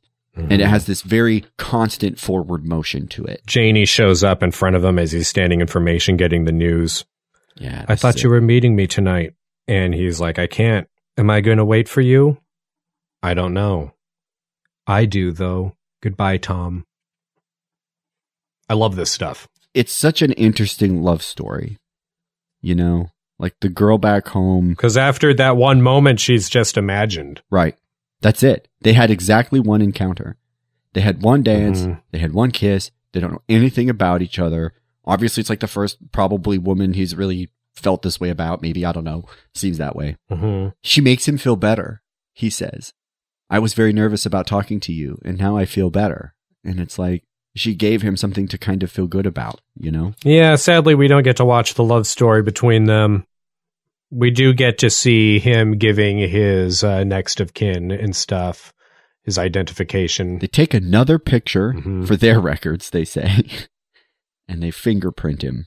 For some reason, when they fingerprinted him in parentheses in my notes, while they're fingerprinting him, I wrote, this dude's going to die. I'm like, this dude, for some reason, when they fingerprinted him, I'm like, that's where that goes. This is it for me. Yeah, this is where I started thinking of, there's a Cox Sparrows song called Out on an Island. Every number is a hero, and every hero's a son. But every son's just a number when the battle's begun. So don't go waiting on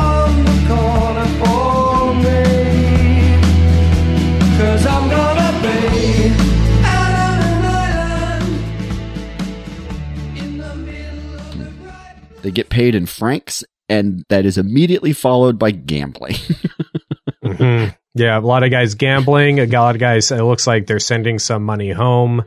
It's all a lot of stuff that we saw that, and I guess it just is a thing that they do because, I mean, what are you going to do with the fucking money? That's what I thought, right? It's like, you really can't spend it tomorrow, right? We saw that in the Dam Busters and all this other stuff. It's like, yeah, pay the debt tomorrow, spend your money today. It was bad luck going into Normandy in Longest Day. Right. Yeah, that was last episode. With the money. It was last episode too, where they said the dude made like $10,000 on the boat. And it's like, if you have this many people getting paid for a month worth of work and you win a couple of hands at poker, you're going to be sitting pretty. Like, yeah. Especially people that just want big bets. They just want big exhilarating moments that take their mind off of where they are. We get more camp stuff. The gambling. Not quite a dirt map, but we do get to see some big ass maps. It's not a big board. It's not a dirt map. It's a big map on the ground. And I'm like, I mean, that's. I wrote nice wargaming maps because some of them have like raised trees and stuff and everything. They took the big board and they put it in the dirt. I think we can call that some version of these two things. I also felt weirdly like this is kind of something they might do to help buck people up. Like, I feel like it makes you feel a little better to have those amazing, huge aerial maps that just seem like we have it all figured out. We can see everything. We know everything. Here's where you're going to go. And I know that it's not that simple, but it just seemed very ostentatious to me. And I know, I mean, at least for your leaders to, if they have at least an idea of what the area is like. Yeah. Then it helps out a whole lot, you know, for Christ's sake. Yeah. It's a very quick moment, but you see a close up and you see the beach and you see them tracking with the pointer up this like road to this little circle. And then they point and there's like, it's just that. And that looks very simple like that. But once you go in situ, okay, so now you are in France and you're 5 miles from where you're supposed to be or 2 miles from where you're supposed to be. Or are you right where you're supposed to be? Who knows? Let's figure, is this the road? Let's go up this road. That's not the right road. Like, it's not how that works. You'd have to be a total expert at like that geolocating or like that. Yeah. Those people that can take like a street view picture and then like fly through the map and figure out where it's from. Yeah. We're not all as good as Owen Wilson on the hillside and we can just imagine the map in our head when we look at it. Some of us have to stand there and be like, is this the tree or is that the tree? I don't know. Mail call. Arthur and Jack are there. Tom gets a package. He gets a pile of mail. Yeah, he gets a key from his parents for turning 21. It's just a tradition that they do, man of the house taking over the property or whatever. Two sweet moments here that really stood out to me was right away when he came in with the mail, they all stood up like they were getting mail and he's like, no, this is all for me. Crushing. Just crushing. Those dudes are like, fuck you, Tom. Happy birthday, I guess, because mail's got to be pretty important. And then when he leaves, the guy says, do you mind if I look at your cards? And he's like, no, go ahead. And he picks the card up and he looks at the way it kind of, I imagine there being like glitter or something on it. It like kind of flakes off in his fingers. It's so meaningful how like urgent they are to hold something from home, even if it's not their home. Mm-hmm. Like any connection. It's not desperate. It's not super angry, but it's very, very potent. Tom also gets a nice pen. Yeah, fountain pen. Attaboy. Tom writes a letter with his new fountain pen. Army Post Office, England. Dearest Mum and Dad. And this is where he says it's like being part of a machine that grows bigger and bigger while we grow smaller and smaller until there's nothing left. Yeah. He says, thanks. He says, don't worry. He says, they're feeding me well. It was so nice to hear from you. You don't have to worry about me. We are eating very well in this camp. Although the beds are hard, I'm getting plenty of sleep. The beds suck, but I'm sleeping pretty well. It reminded me a little bit of Shaw's letter. At the very beginning of Glory, that letter home was one of the most memorable things about that movie to me because he's like, Dear Mother, I hope you are keeping well and not worrying too much about me. You mustn't think that any of us are going to be killed, for they are collecting such a force here that an attack would be insane. You mustn't worry that any of us are ever going to get killed. There's such an enormous force here. No one would ever attack us. And in that line is like, this guy could get killed at any time. Yeah. And it's like something about the letter home. You got to be like, don't worry. At the point that you're saying that, we are acknowledging that everyone is very worried. He also writes that everything outside the army and my mates here has faded away. Yep. Know that feeling. We also see, as he's writing this, we see airplanes blowing up in the air. A lot of dogfight footage, guys bailing out of airplanes. We see a guy almost get like fucking hit by the airplane as he's parachuting out. Holy shit. That footage was wild. We hear him talk about poor Tina. He says that he feels like he would have had more of a reaction had Tina about the news from Tina. So poor Tina is gone. But he also said that he was going to ask them to keep one of the puppies, but there's no point. It's very youthful.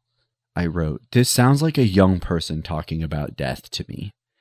You know, it's like, I feel like I felt this with myself, with a lot of my friends, maybe, where like late teens, 20s, you can confront death as just like, well, this is just a thing. You know, we're all going to die. What are you going to do? I'm grateful that he's not afraid, I guess. I think that that's good. This is a little naive. This does come off as like a little bit naive, and it's reasonable. I don't even think it's like really all that naive. I feel like he's not naive. I think this is like the least naive. To be naive would be to think that you had any chance you'd make it. Mm-hmm. I said at the beginning he's not naive because he knows he's going to die, you know, so it's like that's not quite the right word. He keeps saying that he just doesn't seem to care. He doesn't seem to give it any gravity. Yeah. Part of it is like he's had no choice in He just doesn't see a way out of it. Yeah. It's like literally this is what he's for. It's like this is all he is for. This is what he's for, and this is what he's going to do. And that's it. And everyone agrees. And everybody back home is sending him there. Literally. From his parents to the people at the train, to the guy welcoming him when he gets off the train, all the way through, everyone is just like, this is where. And it's so weird because we see it at the intensely personal level, and then with these intercuts to just this enormity of it that aggregates that realization across every single helmet that you see in that stock footage. It's just wild. Mm-hmm. Endless planes, ships, gliders. I wrote so much combined effort for what? Like, obviously we know we had to kill Nazis or whatever, but it's like, if we can do this for World War II, why can't we do this for desalinization plants around the world or something like that? Free healthcare, free housing, free education. Nope. No. Some barrage balloons in some of this footage. I always think of an artist named Boris Artsy Bashev whenever I see barrage balloons. Huh. He drew pictures during that time that were anthropomorphizing machines, and he has like drawings of barrage balloons where they look like creatures that are floating, also like big tanks that are creatures and battleships and stuff. I've been seeing weirdo stuff saying Zeppelins could make a comeback and blimps could make a comeback, and it'd be very weird because sci-fi is like, absolutely. And for the past 20 years, whenever we've seen blimps in sci-fi movies, we're like, that's adorable because these things always feel old.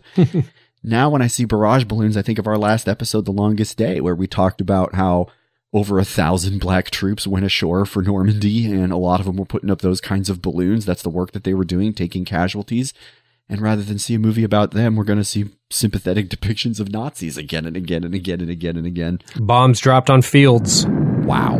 We just see footage from the bomb bay doors of bombers as they drop bombs that seem to all land in fields. And I was like, maybe that's like denying them like food sort of thing. It's either just missing or they're generating cover. That's a big empty field, and now it's a big empty field with holes in it that people can hide in if they were trying to get across that field in some kind of offensive, is what I was thinking. Either way, you see them coming out, you see them falling, they're huge, they're metallic, they're heavy. When they hit the ground, you see these concussions. All of it is very banal. None of it is exciting. None of it is really even super scary. A lot of it is just, this is what's happening. It just seems like business, huge. Yeah. And it is huge. The explosions are tiny. The map is tiny. But in your mind, you're like, oh my God, that's a huge explosion. Wow, that's a big explosion because of the altitude. Planes strafing, trains, cars, boats, everything. Yep. Bombs falling, guns buzzing, things getting exploded. It's ramping up. People loading into a landing craft. I wrote, I haven't seen Tom in a while. Yep.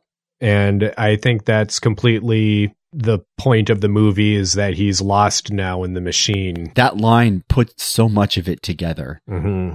It's like being part of a machine which gets bigger and bigger, while we grow smaller and smaller until there's nothing left. That is what the movie is doing. And this is where I started getting real, like, Dam Busters vibes. Mm-hmm. Right? Like, the pair is going into the plane and everything like that. I'm like, this movie is so different. Yeah. It's literally frequently the same footage. And if not the same footage, identical costuming, identical walking, identical shot angles. Yeah. But so different. Yeah, they're all coming from the same sources. Mm-hmm. I will say all of this footage, all of this, like, things taking off, people getting in, the plane takes off. I wrote grim, determined silhouettes, and then in parentheses here, I wrote heroic, stoic. Like, this kind of does a little bit of the History Channel stuff for me. Even though this movie's doing everything brilliantly, this little moment here, I'm like, this could salvage this movie for the right viewer if they're not critical in how they watch, I think. It's going to be denied. The ending of this movie is exceptional, but that was kind of my only takeaway here.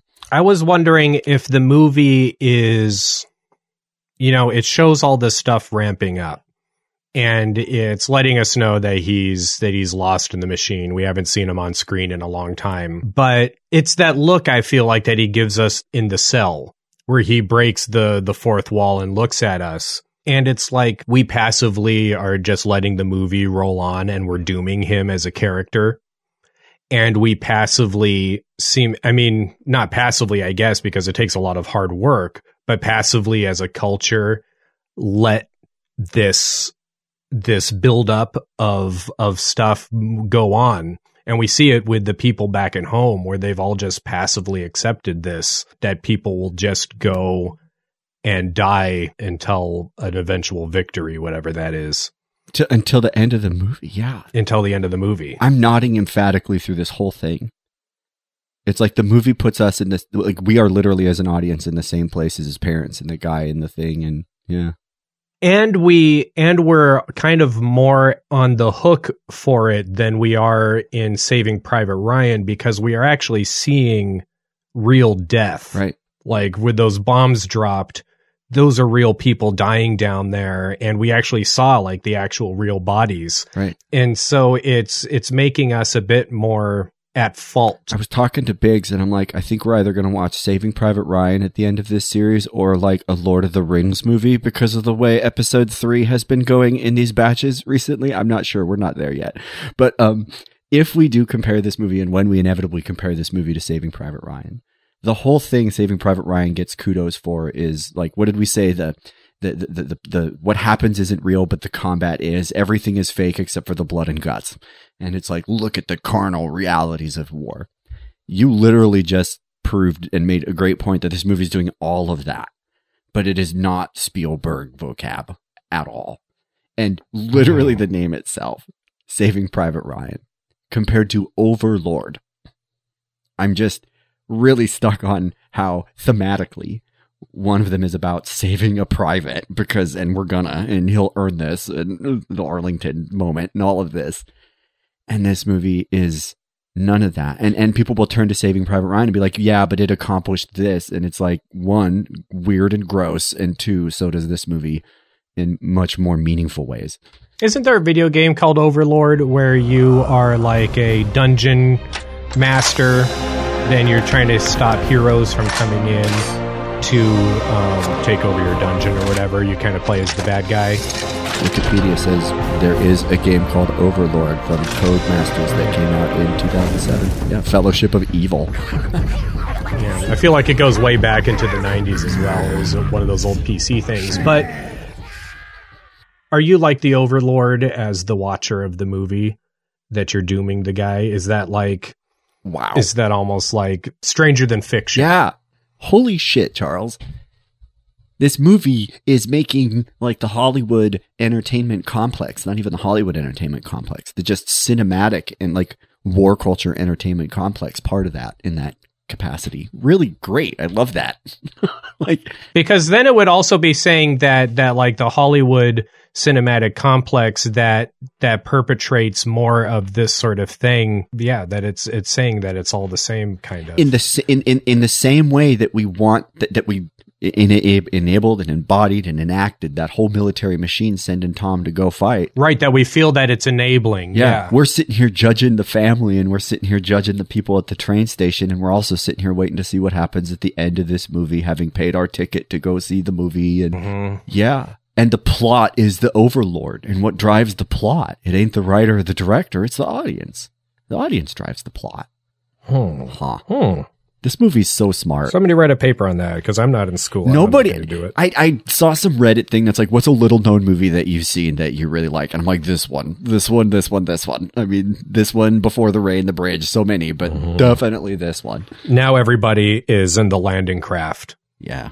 Kind of like the same thing as how the movie started, but we start getting some flashbacks, and in the flashbacks, one of them is where they're burning their personal papers. They can only take like an ID card or something and their Bible. We talked about this in the Glory episode, Batch 1, Episode 2. You said this is something that you did, and when I watched this, I thought of you right away, and I wanted to ask you if you remembered, what did you burn? A lot of letters and stuff. I think the only thing I kept really was I had a death letter that I kept in my body armor, but aside from that, I got rid of pretty much most of the personal stuff. Was there, because in this moment, he burns the letter that he was going to send to his parents.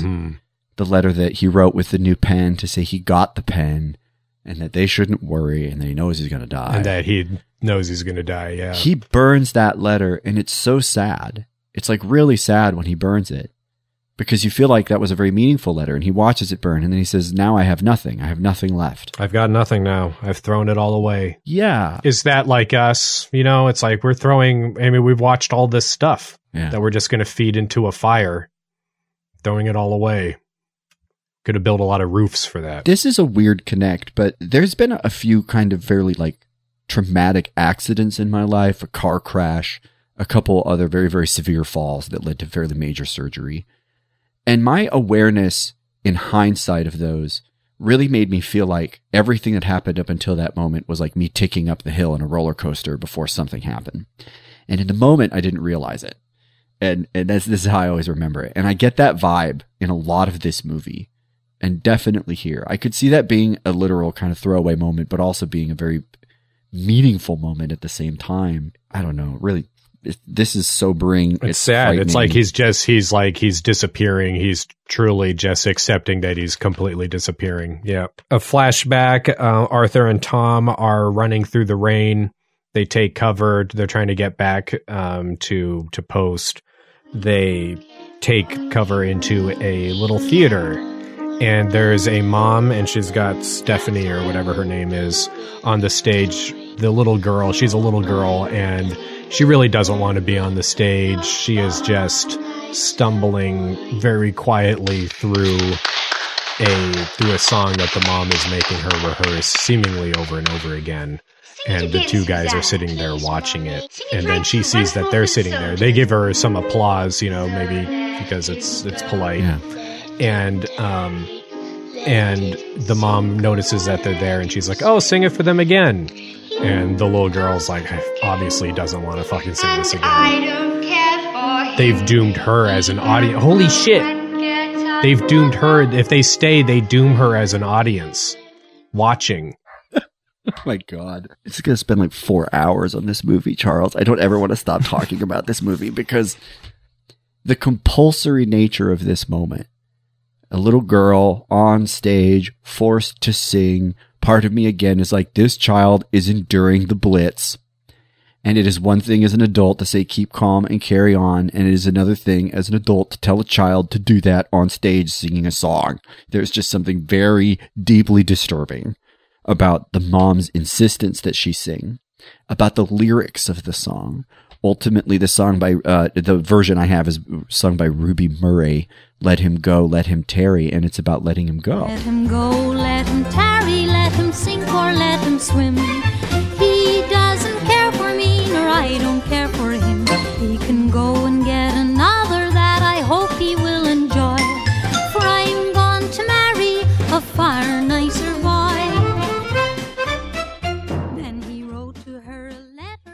It's a love song. It's a weird love song about letting him go. May he sink or may he swim.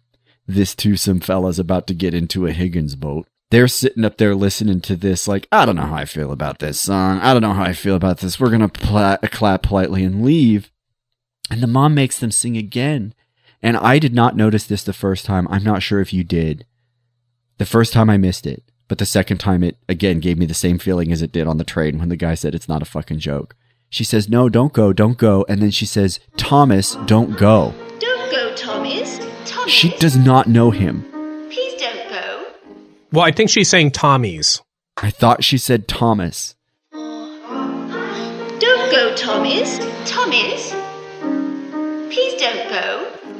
I think she's saying Tommy's because that's the common term for troops in England. But in any case, the Tommy... It comes so close. It comes so close to his name. I mean, it's literally his name. So he's like... And fascinating. It's like peak nightmare vibe here. Mm-hmm. Like peak nightmare vibe from any kid doing anything weird and scary is going to make it weirder and scarier. This is a compulsory moment of nationalism, bucking up, keeping calm, carrying on. Kids totally traumatized. They're singing about his death to him and saying, what are you going to do? And then they literally call him by name when he leaves. And I'm like, they don't know him. What the fuck's going on in this movie? I'm going to go back and listen. By now, the audience has heard the drop, but it really jarred me the second time. I missed it completely the first time. So they have a choice whether or not to make the girl endure the whole fucking song. They do the right thing and get out of there. Yeah. And I assume that she didn't have to finish because the Tommies were gone. I bet she sang it 2 more times. I've known parents like this. Thankfully, not my own. Everyone is nervous in the landing craft. This is it. They're going in. They show the craft circling because they have so many that have to go ashore and everyone can't get on at the same time. So you get in the boat and then you go around in circles. Yeah. Because other people get in the boat and then they go around in circles. And then more people get in a boat and they all go around in circles. And you're just sitting there circling in your boat. Yeah, to collect them all. Yep. And then all of a sudden the boat stops circling and it starts going straight. And it's like, oh shit. To get everybody like focused and their minds off of impending doom, they start going over facts about the regiment. Started in 1685. I remember that now. I didn't even have to write that one down. It made me think of the moment in 13th Valley when he starts singing the Go Alpha song. The first time in 13th Valley that he gets inserted into the jungle, he realizes he's in the helicopter that typically gets shot down and he starts freaking out. And he starts saying, Go Alpha, go. He starts singing the song. And here they're doing that regimental bullshit. Mm-hmm. It's almost like that stuff's put there for a reason.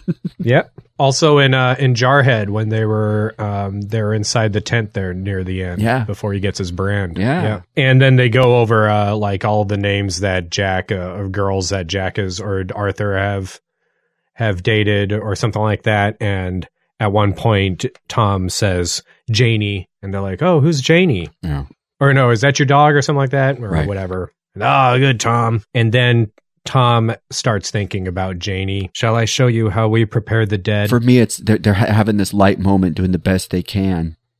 And they start listing, they try a list that's supposed to be funny, and it brings him back to her. And all of a sudden, he just has this like visceral response.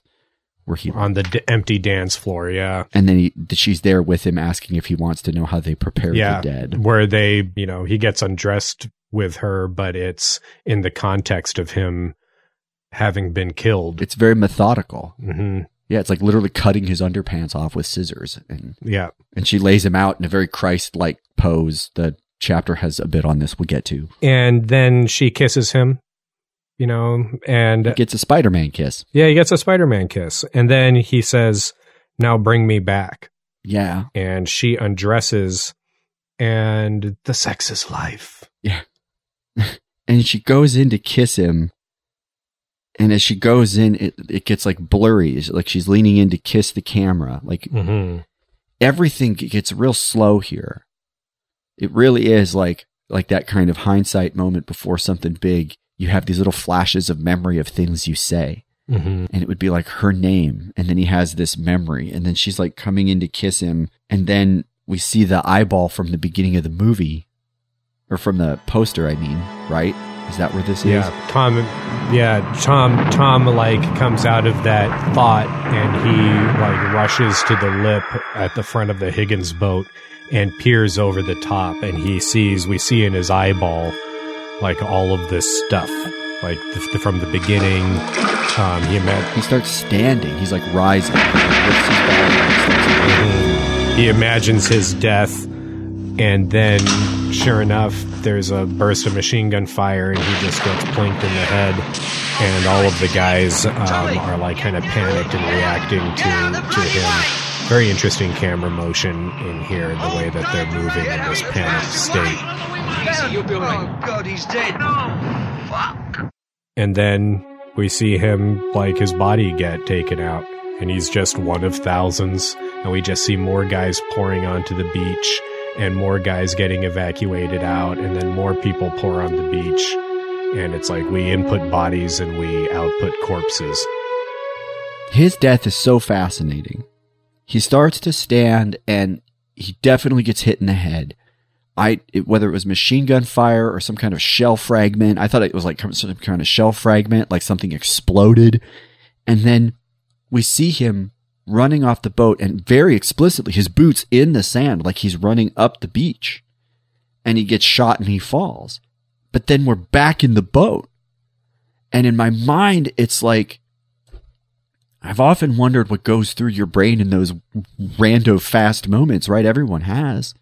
You could have whole visceral experiences. And he thinks he made it ashore, I think. In my mind, he thinks he's on shore, running up the beach. And he got shot like he thought the soldier in the thing. But no, he's just still on the boat. And this was just some like total rando thing, just plunk. And now and everyone looks and they're like, ah, and it's very panicked, very real. It feels like a bunch of random people seeing someone get hurt. And he's like the first person in the boat. Yeah. We've said, does Saving Private Ryan fail because we win D-Day? And we thought that was pretty smart. This movie is like, this is what happens when you're the first person in the boat. And there's zero ceremony to it. Typically, the movie would follow those people to the church after the big fight, and they'd be sitting there in the church being like, what was his name? Beddoes. Beddoes, that's right. What did he say? Oh, there's going to be a death in the family. Oh, fucking Beddoes. Typically, the movie follows those people. Overlord follows Beddoes through his deranged moment and then off through the machine with this music playing. This, like, it's not super dramatic. It's definitely sad. Sort of fly away. We see the countryside and we see clouds, and then we see the castle again, and then that's the end of it. It's like 17 names. Yeah. I couldn't figure out how much money this cost to make, but the IMDb says it made $3,000. So you should, audience, buy this movie if for no other reason than to give it a little more money, because that number makes me sad. Yep, it is on a nice Criterion. It's so good. I really frickin' love this movie. Is this the best Normandy story you've ever seen? Like, this is the best Normandy story I've ever seen. Yeah, maybe. Yeah. Yeah, I never thought of it like that. Is this a realistic war story? I think so. I feel like yes. It's way more realistic than Saving Private Ryan. As far as like, what is your bar for realism, right? Let's parse that out someday. But like, it has so many of the same parts of a Hollywood movie. Yeah. It's got real footage. It's got all of the in-processing moments. It's got your boot camp stuff. It's got your camaraderie stuff. You're meeting the troops. You're seeing the troops. You don't get to know much about them. We know a little about Beddoes. It's such a weird, stereotypical movie. This movie does, like, superficially, if you were to give me the script for this movie, just the script for this movie, I would be like, I don't know.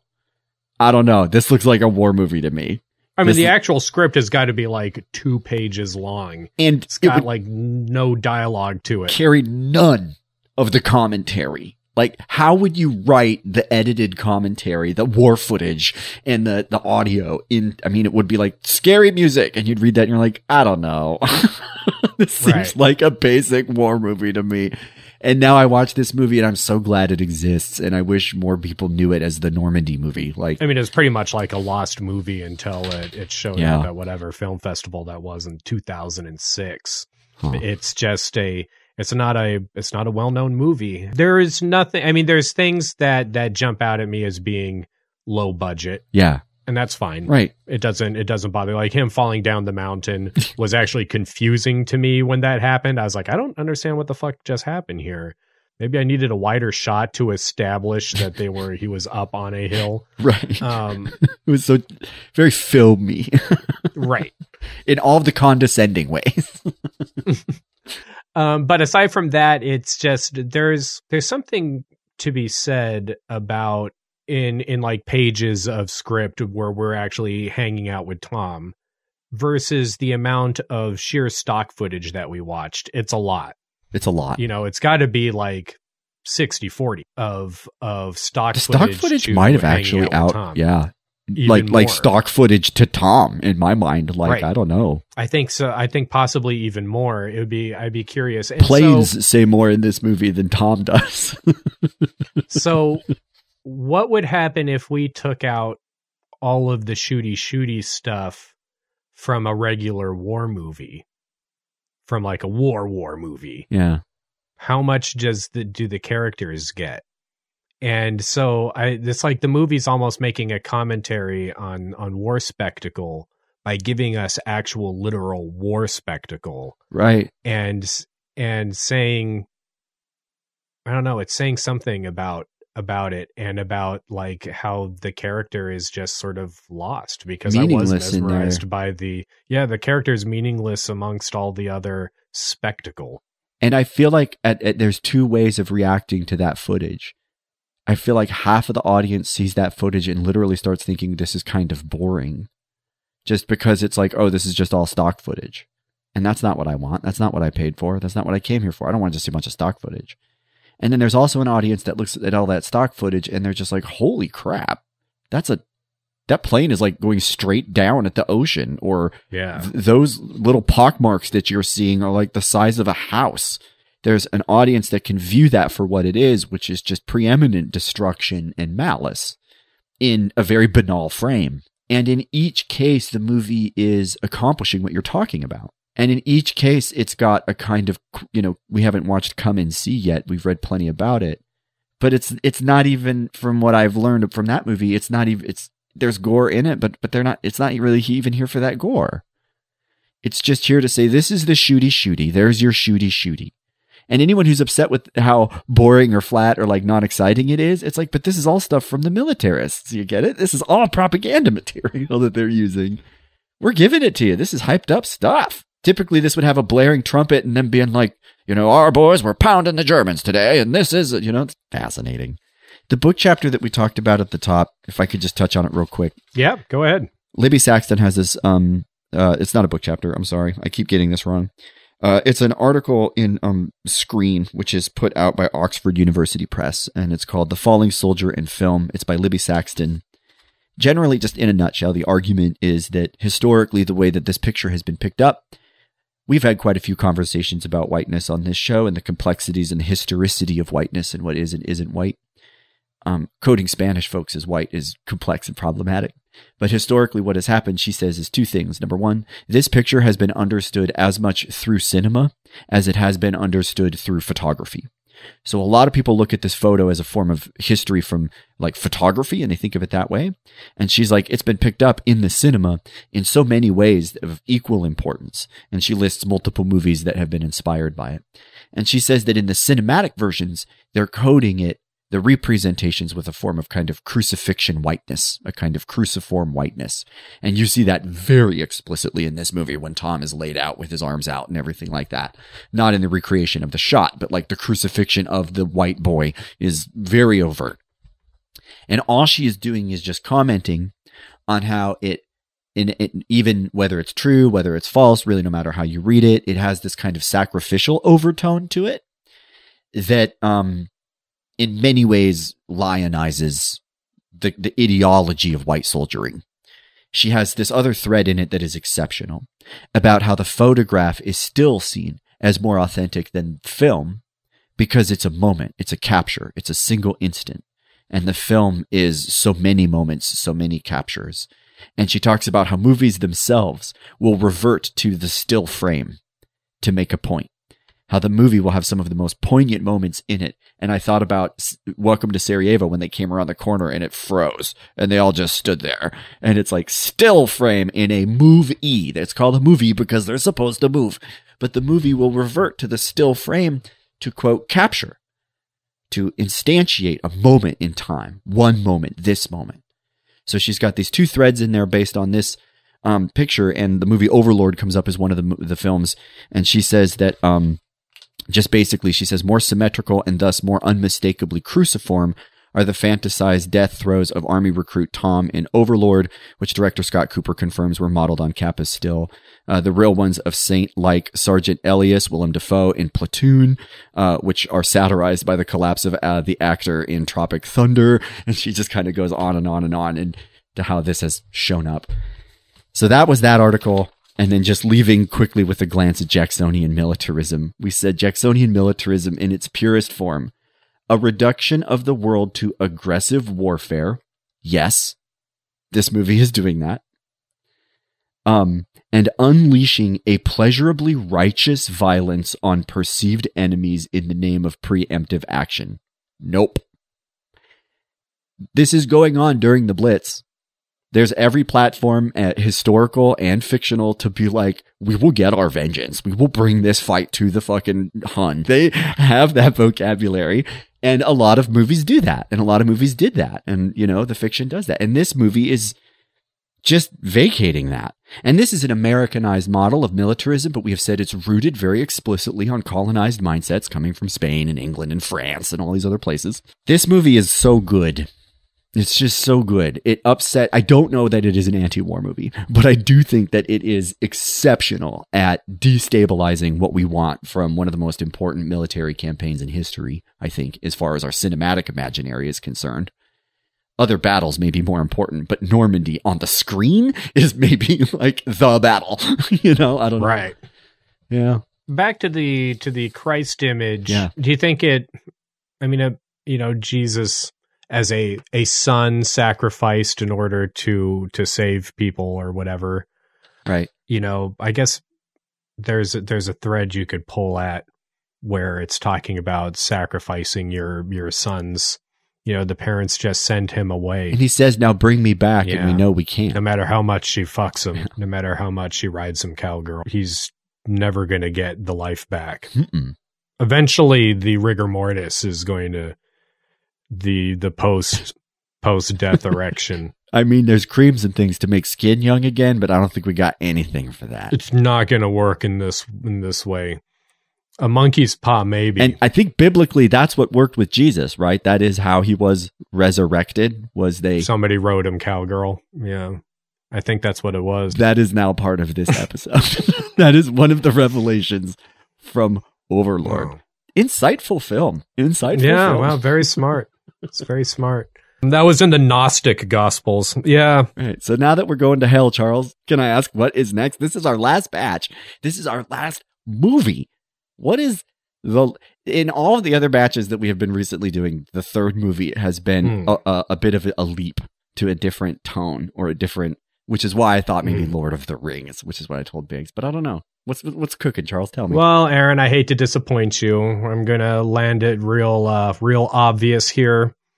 We've been talking about D-Day. We were talking about how war is hell. So we are going to go to 2018, and we're going to watch Overlord. 3 months ago, I was cutting grass in my front yard. By Julius Avery. The mailman shows up with a letter from the army. Now I'm here. No idea where I'm going to end up. All I know is that when I looked at the text that he sent me with this movie on it, I was like, this movie looks like hot trash. It looks like a computer game. I didn't watch anything. I just looked at the picture. Yep. I definitely didn't click it to learn more because I'm like, I don't need to learn about that. And now I'm going to spend a week. This is a movie I've already seen twice, my friend. And I'm going to watch it 2 more times for the sake of this show. Let me just put this out here right now. I fucking love Overlord. I loved the original Overlord, and I love this one. Does this movie do a lot of hilarious things wrong? There's a lot of soldiers out Yeah. there. And there's only Are we going to have a lot of fun pointing them out? Yes. Oh, yeah, we are. But does it also do a bunch of stuff right? And does it know what it is? And does it totally know what's going on when it does the wrong things? Or the tropey bullshit? Yeah, it totally knows. Yeah. It totally fucking knows. It has that in common. And with it gives movie. me everything that I want from what it is, which is an incredibly serious movie about D-Day from the point of view of a black troop. There it is. Mm-hmm. Is it a remake? Yeah, this is. I'm going to say that this is. I'm going to say it on the record right now right. that this is an American remake of the Stuart Cooper movie Overlord. Well, I'm pumped about that. I did notice that there was a black person in the picture that Big sent me, and I was like, "This looks like a new movie." Okay, because you're going to finally get that representation. Yeah. Well, I guess I'm going to say that I'm looking forward to this movie, Charles, because it is part of this show, and I do look forward to our episodes. The worst movies we have watched so far have produced some of the best episodes, both in terms of entertainment and also insight, I think. So, Overlord 2018, it is. I'm going to finish this list. It is now official. 1 movie from 1920, 5 movies from 1950, 5 movies from 1960, 4 movies from 1970, 6 movies from 1980, 2 from 1990, 4 from the 2000s, and now 6 movies from the 2010s. That is your sample for season 1. Pretty good. Nothing from 30 or 40 or 2020, but, you know, I would say generally that's a great intersection. We have 4 or more from the 50s, 60s, 70s, 80s, 2000s, and 10s. 4 or more from those, which I think is great. Excellent. Yeah. We'll do more of this in the batch episode. For now, I have to go get my copy of David Copperfield because I'm going to want something to read. Okay.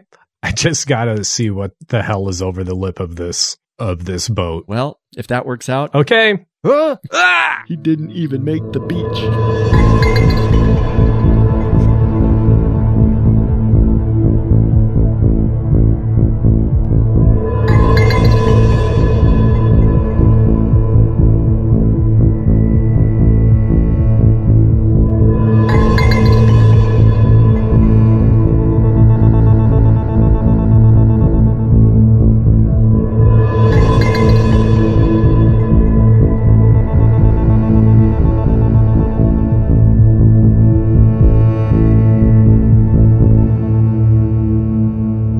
Oh, never mind, son.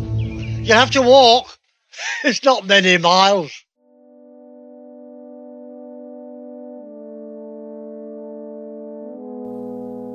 Zach and Matt are 2 veteran horror movie enthusiasts discussing their favorite and not so favorite horror films. Scary movie fans beware, or listen to Watch No Evil. News, reviews, and deep dives of the television series and film franchises you love. Take a tour of the popular media world with Biggs and Brandon on Not Safe for Network. Charles is a Purple Heart recipient and cinematographer. Aaron is a professor and critical cultural scholar. Together, they explore the narrative, affective, and production politics of war cinema on The Real War Project. That's REEL War Project. You can find all of these shows wherever you find your podcasts. You can find all of these shows on Redwood Sound Labs.